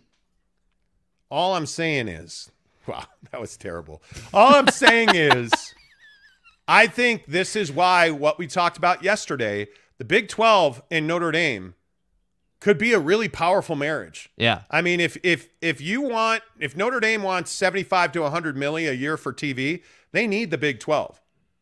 And if the Big 12 can get San Diego State to Bohica and sign that grant of rights, game changes. I think it's fascinating. Greg Hawkins gives us a $5 tip and says, John Wilner is fighting for his life out here. Yep.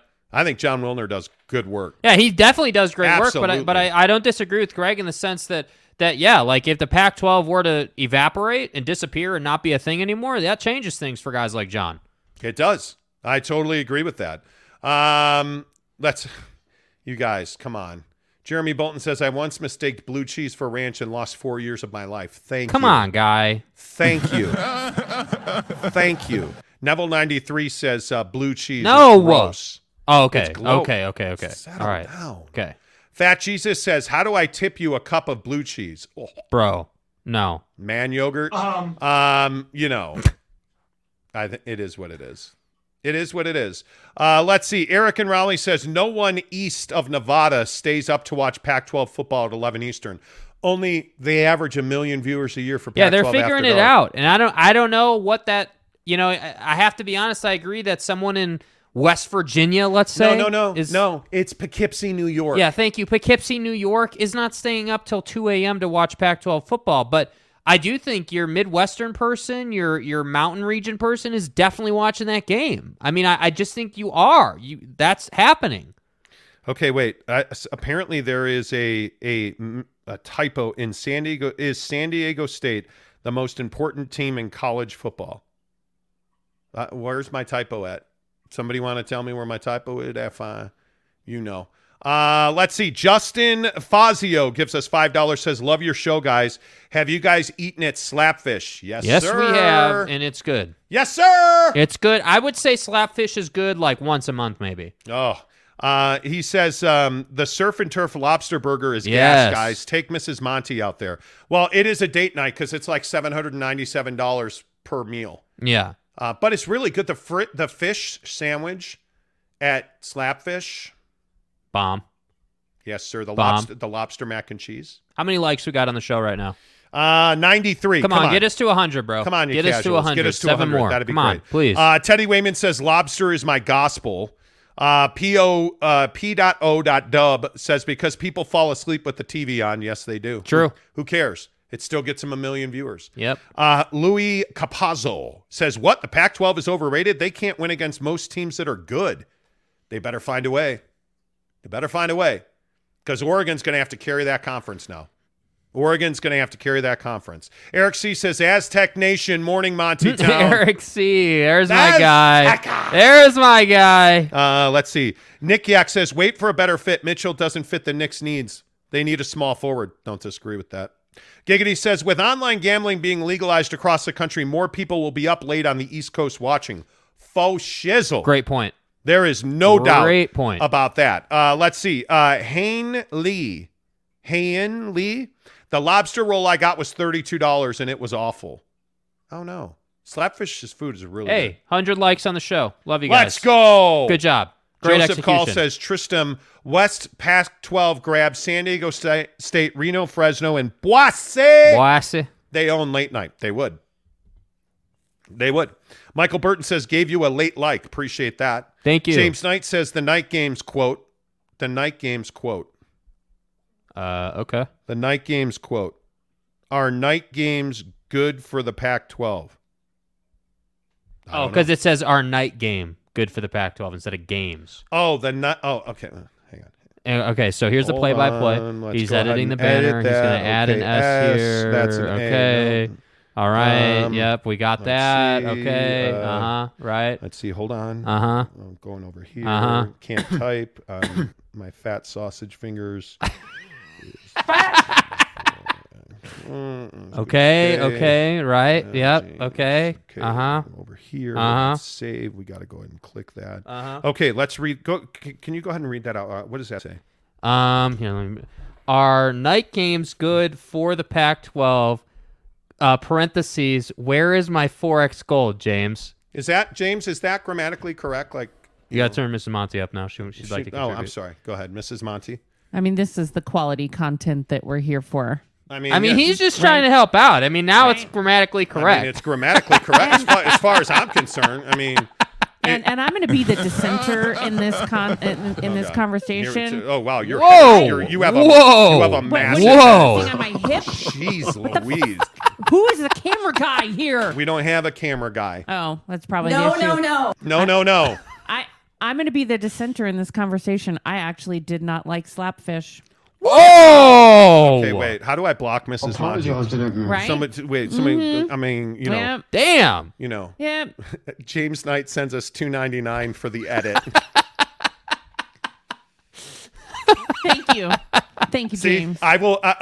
Somebody said last week our boy on Pinky Blinders, Tommy, whatever the hell Tommy is Shelby. it? Tommy Shelby. I can't remember my own name most. Yeah, days. it's fine. It just, You know what?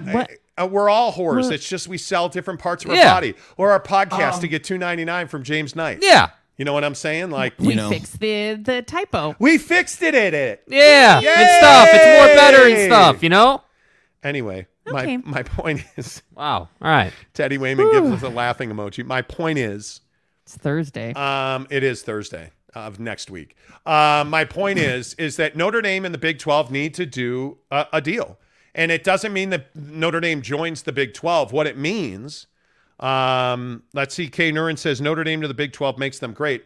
Notre Dame doesn't enter the Big 12.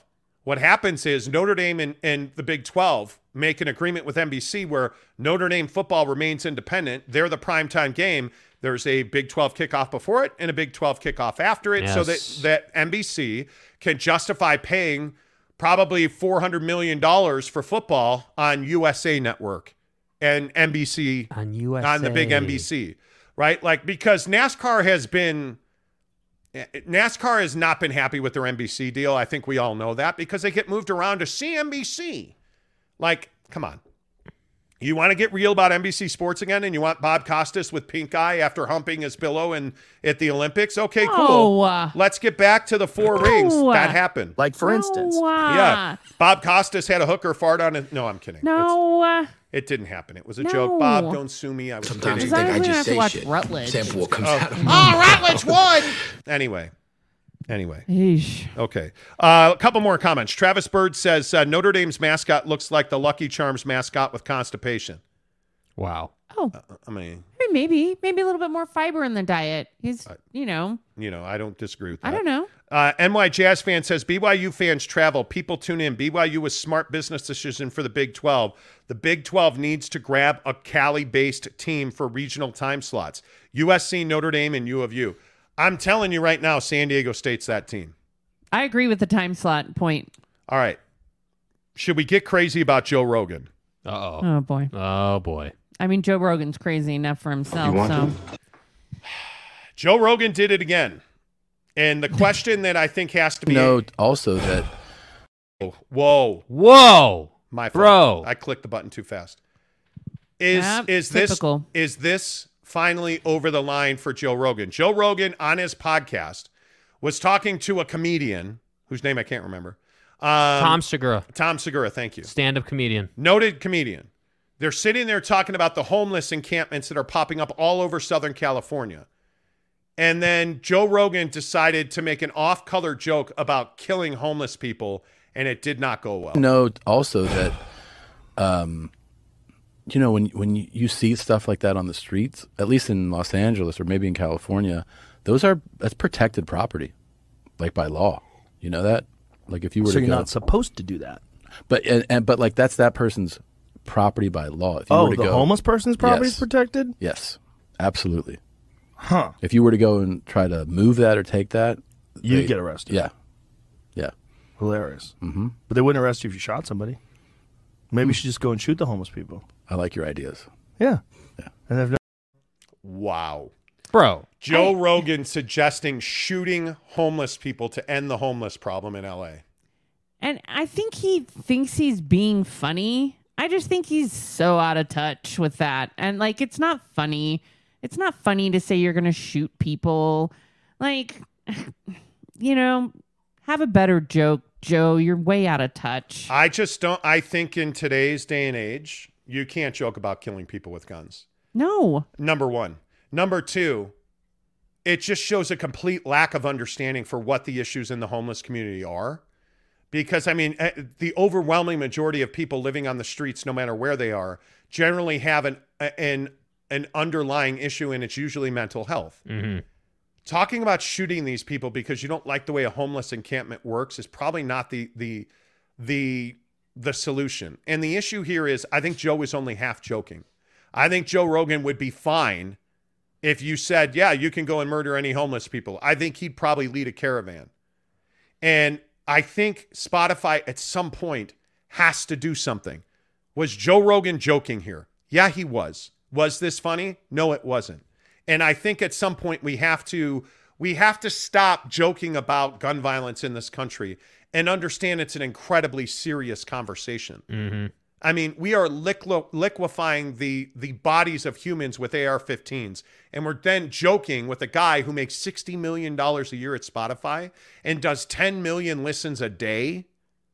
And I think last time I looked, he was up to 12 million listeners a day, joking about shooting homeless people. How long until a homeless guy gets shot? And that's the problem, because out of that 12 million, there were definitely people who were like, effing right, Joe, we're going to go and get him. Like, there's somebody in there, and sorry for the Southern, joking accent, but there's somebody in there who was like, yeah, you know what? That'll take him out. And this happened in New York this year, where there was a person going around and shooting homeless people. It's not okay, and it's not a funny joke. Like, I just don't see how that's funny at all, shooting people. It already happened in New York, and here you are thinking that that's funny. Well, and I think that it's a bad look to pick on homeless people. Like, I mean, I just think it's low cash. It always has been. It always will be. I mean, the plight of someone who's homeless, Joe Rogan will never relate to that person. And I think that to me is the biggest thing here. Like, not only are you insensitive to gun violence in the country with what's going on, number one. Number two, you're insensitive to their struggle as a human being. And number three, you come off as being an elitist, which is the worst thing that you can do. We all know how much money you make. We all know what you do. And I feel like at some point, and some people may think this is a reach, but at what point does the UFC start to worry about Joe Rogan and what he says? Well, and I also think one of the things I see in the comments that I want to make sure we don't do, this isn't a gun violence issue. This is not a gun regulation conversation. Yeah, we're not doing it. This is a responsibility of the media conversation. Joe Rogan has 12 million listeners a day. You can't joke about murdering people with guns in the current climate of the United States. I just don't think you can do that. Yeah. And with all of the things that are going on the 4th of July and in Uvalde and in Sandy Hook. Highland Park. We just cannot joke about gun violence in this country. It's not, I just don't think it's funny. I don't think it's funny. And I think at some point when Spotify is paying Joe Rogan $60 million a year, don't you have a responsibility to police what he says or the policy that he puts out on his show? And I would tell you, I think you do. And listen, this is a free country. You don't have to listen to Joe Rogan. The problem is 12 million people every day do. 60 million people a week listen to Joe Rogan's show. This is fucking America. And they don't, I don't think most people would understand that he was joking about that. I don't. He said it with a straight face. I don't think most people think Joe Rogan was joking about that. And the minute that there's a body dropping from a homeless guy getting shot in Los Angeles, Joe Rogan should be held accountable for that. You're welcome. Now, will he be? Probably not. Am I probably going too far? Yeah, I probably am. Is this why Spotify signed Joe Rogan? Oh, yeah, 100%. Yeah.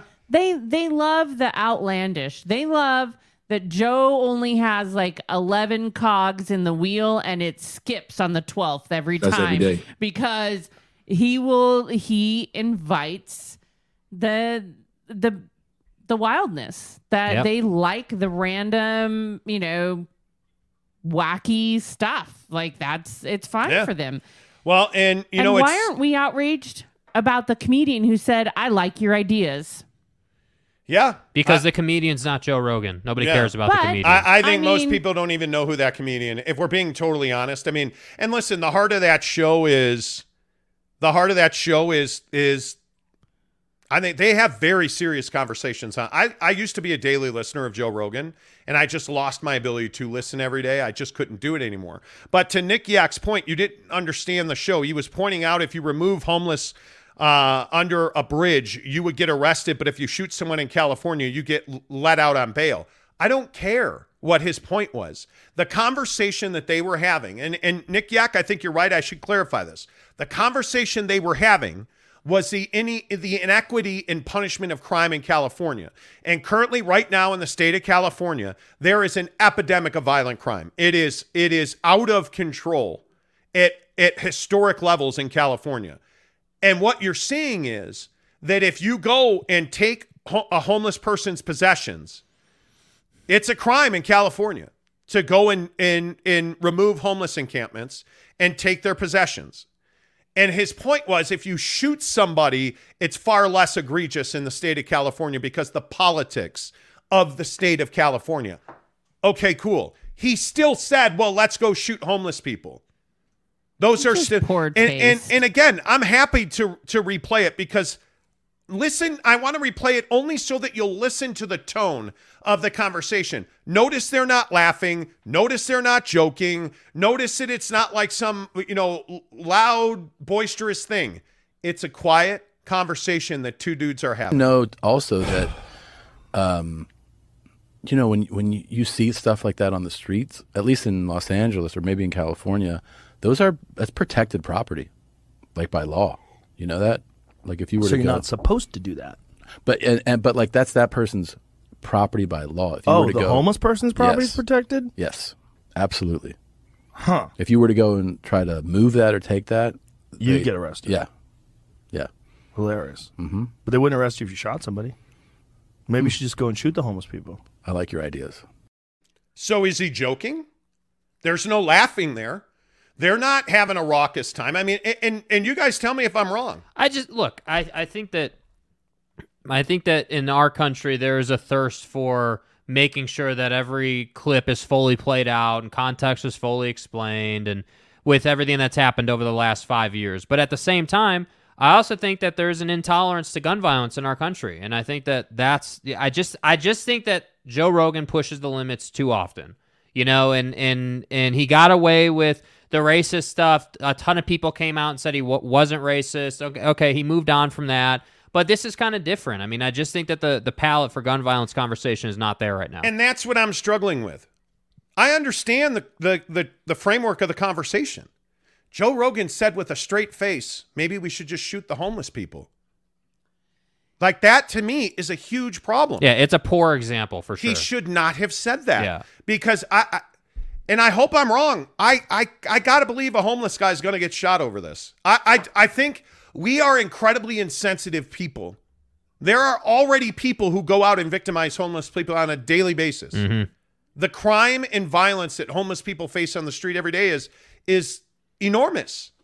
And now you're going to have people shooting homeless people. I hope I'm wrong about it. It's incredibly offensive to me. And maybe I'm soft. I see all the comments telling me I'm an idiot, and I'm happy to read them. Marty, you're my hero. It's Monty, but same thing. Yeah. Travis Bird says, you're my hero. You have connections. Next chance you have the knowledge. You got a gorgeous wife. Oh, geez. Oh, hey. Hey. And a pretty cool sidekick. Now you just need Mike Tyson's face tattoo. Oh. Well. Wow, this got very serious. Travis said, Monty not only with a challenge, but has class. Well, thanks. Roger Caricia says you're wrong. Okay. The JSS vids say, so if Joe Rogan only had 100,000 listeners and said to stab them instead of shoot them, would it make it better? No. If he had no listeners and he said to shoot people, it's wrong. Yeah. If he had 1 million listeners and said stab people, it's wrong. Spinal. You don't encourage violence in our country. Our climate is that of violence right now. You're talking to a stand-up comedian and you chose to talk about shooting homeless people. I'm not really sure how that's a recipe for success. Yeah, I just don't. It's just the Joe Rogan brand. It is. It's It is. Okay. And okay. We've given him too much time today. Okay. But we haven't, Mrs. Monty, given enough time to National Junk Food Day. Oh. Well. Now, how do we define junk food? Because I think this is a really important conversation. Mm-hmm. How do we define junk food? Mrs. Monty, when I say junk food, what do you think of? Junk food is food that is not healthy and not necessary for sustainability. It's candy. It's chips, ice cream, confections, all the stuff I like. Like that's that's your junk food. It's candy. Yeah, I would say your first category is candy and junk. But I mean, we're built on a culture of excess, and also a culture of wasteful food. So okay, what's your go-to junk food? Mac and cheese. Ooh, mac and cheese is junk food. Yeah, it comes in a box. Man, my junk food, to be clear, is defined as food that has a low nutritional value, typically produced in the form of packaged snacks, needing little or no preparation. Man, what is my go-to junk food? Snickers. Oh, I love a good Snickers bar. Yeah. French fries. Mm-hmm. Certainly. Man, when I was a kid, it was Hot Pockets. It has over my life been Tostinos pizza rolls. I don't know why I channel Scarface on that. But donuts of any kind, Dunford donuts, bomb. Cookies, bomb. Cookies, amazing. But you only get one junk food. One, you're going mac and cheese. I'm going mac and cheese. Yep, Mrs. Monty. Yep. Ooh, one junk food. You only get one. That's it. How are you not going to say ice cream? Ice cream, yeah. Yeah. It's going to have to be like ice cream. I was going to say ice cream. I think for me, if it's junk food, it's probably something at Jack in the Box. Oh. You know what? Dude, no, that's unfair, bro. But that's not packaged. That is you're unfair. You're breaking the definition. The definition is prepackaged. Yeah, right? it typically, let me pull it back up here. This feels like a scam. Food that the definition is food that has low nutritional value, Jack in the Box. Typically produced in the form of packaged snacks needing little or no preparation. Right. Your donuts fall into that, but I think Jack in the Box is fast food. Yeah, that's still different, junk, bro. That's but, different, bro. Come on, it's fast food. What are the comments got? What are the comments got? Junk food, people. Junk food. Well, are we done burning it down over Joe Rogan yet? Yes. I'm sure we are. Fat Jesus says, what about shooting blue cheese flats, eaters? Why do you got to bring up flats versus drums, dude? We were having such a good show. Fat Jesus. I feel like Fat Jesus has been trying to stir the pot lately. Fat Jesus. Try to get control of yourself. It's okay. We've moved to junk food now. Yeah, not blue cheese, which is prepackaged crap. Fat Jesus said, ooh. This is a tasty burger. Salt and vinegar chips. Oh. Yes. Cheddar Ruffles. Nick Yak says, garbage food and woke won't go down my palate. Garbage food and woke. Okay. I mean, hey, Just try to only eat the garbage food then. Don't try to be woke while you're eating the garbage food. You'll be fine. Yeah, don't be. Every once in a while, it's okay. Yeah, subs. Yes. Subs are good. Eric and Raleigh says, you don't think Jack in the Box is low nutritional value and It is, but it's not prepackaged. Let's go. It's low nutritional value, wait. but not prepackaged. So you guys are thinking Here's that the difference. you guys are thinking their tacos are not prepackaged. No, here's the difference. If you're going to get one of those like plastic wrapped sandwiches from a vending machine, Sando. Now you've crossed the line, even if you have to pop it in a microwave to melt the whatever cheese on your breakfast sandwich from the vending machine. Okay. James Knight says something very hurtful. James? Monty, do you break the pasta before putting it in boiling water? What? Guy, first of all, I have tons of Sicilian blood in my veins. Yeah. Absolutely not. You do never, ever break spaghetti before you put it in the water. How the fuck else would you do this job? You boil the water, and you savages better be putting salt in your pasta water while it's, getting up to temperature. Yeah. And then you just lay the spaghetti, you lay it in there, and it will soften up and fall into the water. There's no reason to break the pasta. You don't Savages. do that. Ooh. Jeremy Bolton says, if you like blue cheese on a pickle, you're a communist. I've never heard of this, and you're upsetting me. I really don't care if you think it's sus. Yeah. Let's see. Giggity says Oreos. New York Jazz fan says Doritos. Oh, see, okay. Here's the problem though with Doritos. You gotta talk about it. My old 3-foot tall doctor in Phoenix legit once said to me, "Just know that every time you eat Doritos, you're killing yourself." We're on to Cincinnati. They're one of the worst things that you can eat. Dude, And that's when Cool you can't Ranch. eat woke with junk. Yeah, New York fan, though. You know. Cool Ranch or Spicy Nacho. Oh, Jesus. Come on! Spicy Nacho's good, dude. I did not raise you to be a Spicy Nacho fan. It is Cool Ranch all day. This is fucking America. I cannot. Cool Ranch Doritos actually. Cool Ranch they are make bomb, me dude. sick. Cool Ranch is bomb, but Spicy Nacho is Somebody there. needs to rescue me because I can't do spice. Come on, man. Listen, you're about as, pasty in complexion Damn. as anyone. And you I'm sorry. You were born and raised in the Midwest. You have no spiciness in your body. Oh. But I love you still. Wow. Bro, are you okay? You just got roasted. I don't even know who you are anymore. I don't. Wow. I don't. Let's see. Eric and Raleigh says salt and butter in boiling water before putting in the pasta. Okay. I don't know about the butter portion, The butter but part makes it a little greasy. Big Dog O-Town says, I'll make no more comments 3 days now. My comments are passed over unless I pay. All good love the show, but can't go broke. I believe it's YouTube because I'm controversial on my YouTube. We're not skipping your comments, No, bro. Big Dog O-Town, it's not. We have a lot of people. We're getting inundated with comments, man. Big Dog O-Town, you're our guy. Like, shout out to Mo Bamba, bro. Yeah, like, it's man. Not I don't know. Nobody's skipping you. Shout out to Mo Bamba. There's literally, I don't think you understand. We get a whole list. Every time someone comments, it's in the list. So when we have how many? So we've had Hundreds. we've had over 1,600 views on this video already. And we have how many of our comments? I can't see the number, but hundreds and hundreds of comments. So it's not like we're skipping them. It's just there's so many. Okay. Yeah, the dog is trying to knock cameras over. Brett Robbins says Cool Ranch are the worst flavor. No, they are not. Okay, well, what's the best flavor? Sick. What's the best flavor? Eric says Dorito taco at Taco Bell. My man. Kanai Johnson says Salsa Verde Doritos. Okay, Salsa Verde's really good. They are. I really like. I'm not a huge Dorito fan, Damn, but now I I'll eat the want salsa chips, verde. dude. But okay, let's get crazy. Pringles or Doritos? Oh, Doritos all day. Doritos all day.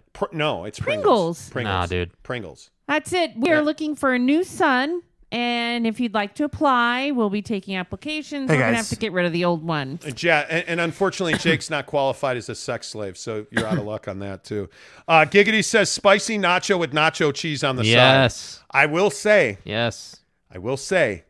as a noted fat ass, that the next time I dip nacho cheese Doritos in ranch dressing will not be the first time. I just want people to know that. Brett Robbins said sweet chili is fire. Jesus says, Monty, you sucked as a dad, apparently. Look at what's happened. Apparently. James Knight says, I'm sorry, pasty? Yeah, she just called you pasty, bro. I'm Caucasian. New York Jazz fan says Cool Ranch and straight nacho cheese both. I guess I should be dead by now. You probably should. Probably. We Jazz fan. I should be dead by now. I know what James Harden and Zion Williamson are doing on National Junk Food Day. Yeah. Yes, Jeremy Bolton, you do. God, I love you. The crazy hater says, excuse me, what? The Danny Ainge what? Yeah, could be. John Jackson says, Monty, do you create a sweat pool when eating spicy food? No, I don't. My face just gets and lit just on kind fire. of scruff it and play with it when it's expires. wet. That's it. Now I have been guilty of the meat sweats in the past.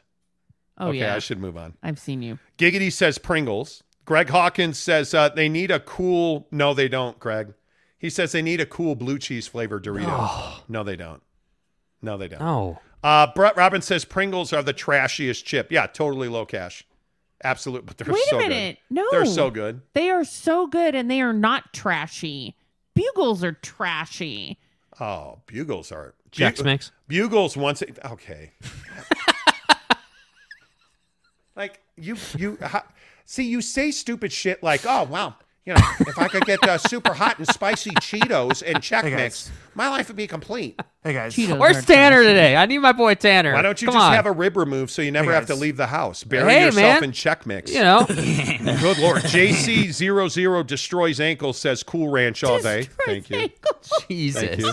Eric and Raleigh says Doritos because you can actually reach the chips in the bag. Well, that's a Pringles fair problem. point. That's a Pringles problem. Lane Olson tips us $19.99. Appreciate you, Thanks, buddy. man. Hey, yo. Kay Nurin says sweet potato fries. Oh, man, yes. the best. The best. Yes. Good pull. By the way, Brett Robbins says facts. Bugles should be a crime. Thank you. But come on, we've all had them. Like, don't sit here and pretend like Okay. you never had Bugles. Okay. Ledger's Playhouse says Pringles over Doritos. Pringles containers aren't half empty when you open them. Oh, Damn. You. Thank you. Yes. I have to agree. Lane Olson says, love the show. Back from the bomb shelter in Ukraine. Keep up the good work. Wow. Hey, Damn, welcome bro. back. Were you actually in Ukraine? Damn. Is that true? I'm glad you're back. Mark Rasmussen says, boring. Well, you don't have to be here. I mean, we just did 90 minutes on sports, bro. I Like, didn't I don't mean know what to, you want from I'm us. sorry. I didn't mean to change You you can to get your... involved. Tell us what your favorite junk food is. Yeah. I didn't mean to chain you to your know, YouTube account. Giggity says Pringles because the chips aren't smashed at the bottom. See, there's a lot of Pringles. Pringles are so Yeah, tasty. but the taste And in Doritos is better, bro. if you've ever had the opportunity to visit the Idaho Potato Museum, I highly recommend it. And Pringles are in the museum. They are legitimized. Yeah. Just saying. Jacob Yates says Oreos all day. Yes. Yes. But Greg Hawkins brings up an oldie and a goodie. Uh-oh. Funyuns. Oh. Funyuns, dude. Funyuns. See, the problem is Funyuns and Bugles are very close to each other. They are. But Funyuns are easy, bro. Once a year. Road trip food. You don't eat Funyuns on the reg, but on a road trip? Yeah. That's like that yellow bag of chips that are like crispy and thin that are gross that everybody hates unless you're in a car. But by the way, do you have any exotic mixes? Like I'm a big gummy bear Reese's Pieces mixer Mike guy. and Ike's. Mike and Ike's Reese's and Reese's Pieces. Pieces are amazing. Yes. You know, Greg Hawkins says wearing the Monty Show shirt right now fits perfect and feels soft. Hey. Wow, there's. I believe the proper nomenclature is supple. It feels soft. Yes, it does. Yes, it does. Jack Link's jerky, if you can afford it. Yeah, that's really the problem. Yeah. That's really the problem. Is it's hard to afford it. All right, you should probably play the music because we actually have to go. Hey, don't forget next Friday, a huge announcement on this show. A week from tomorrow. Don't forget to call our good friend Devery Davis, Academy Mortgage. If you have mortgage questions, yes, you can afford a mortgage. You can afford to buy a house. You can afford a down payment. When you call Devery Davis at Academy Mortgage, 801-543-9666. NMLS number 278545. An equal housing lender. Devery Davis at Academy Mortgage presents our BYU Notre Dame drive-away. We're sending 2 fans to see BYU and Notre Dame in Las Vegas. 2 tickets, 2 nights in a hotel, and a $250 gas card. All you have to do is hit subscribe. Until tomorrow, say goodbye, Jake. Goodbye, Jake.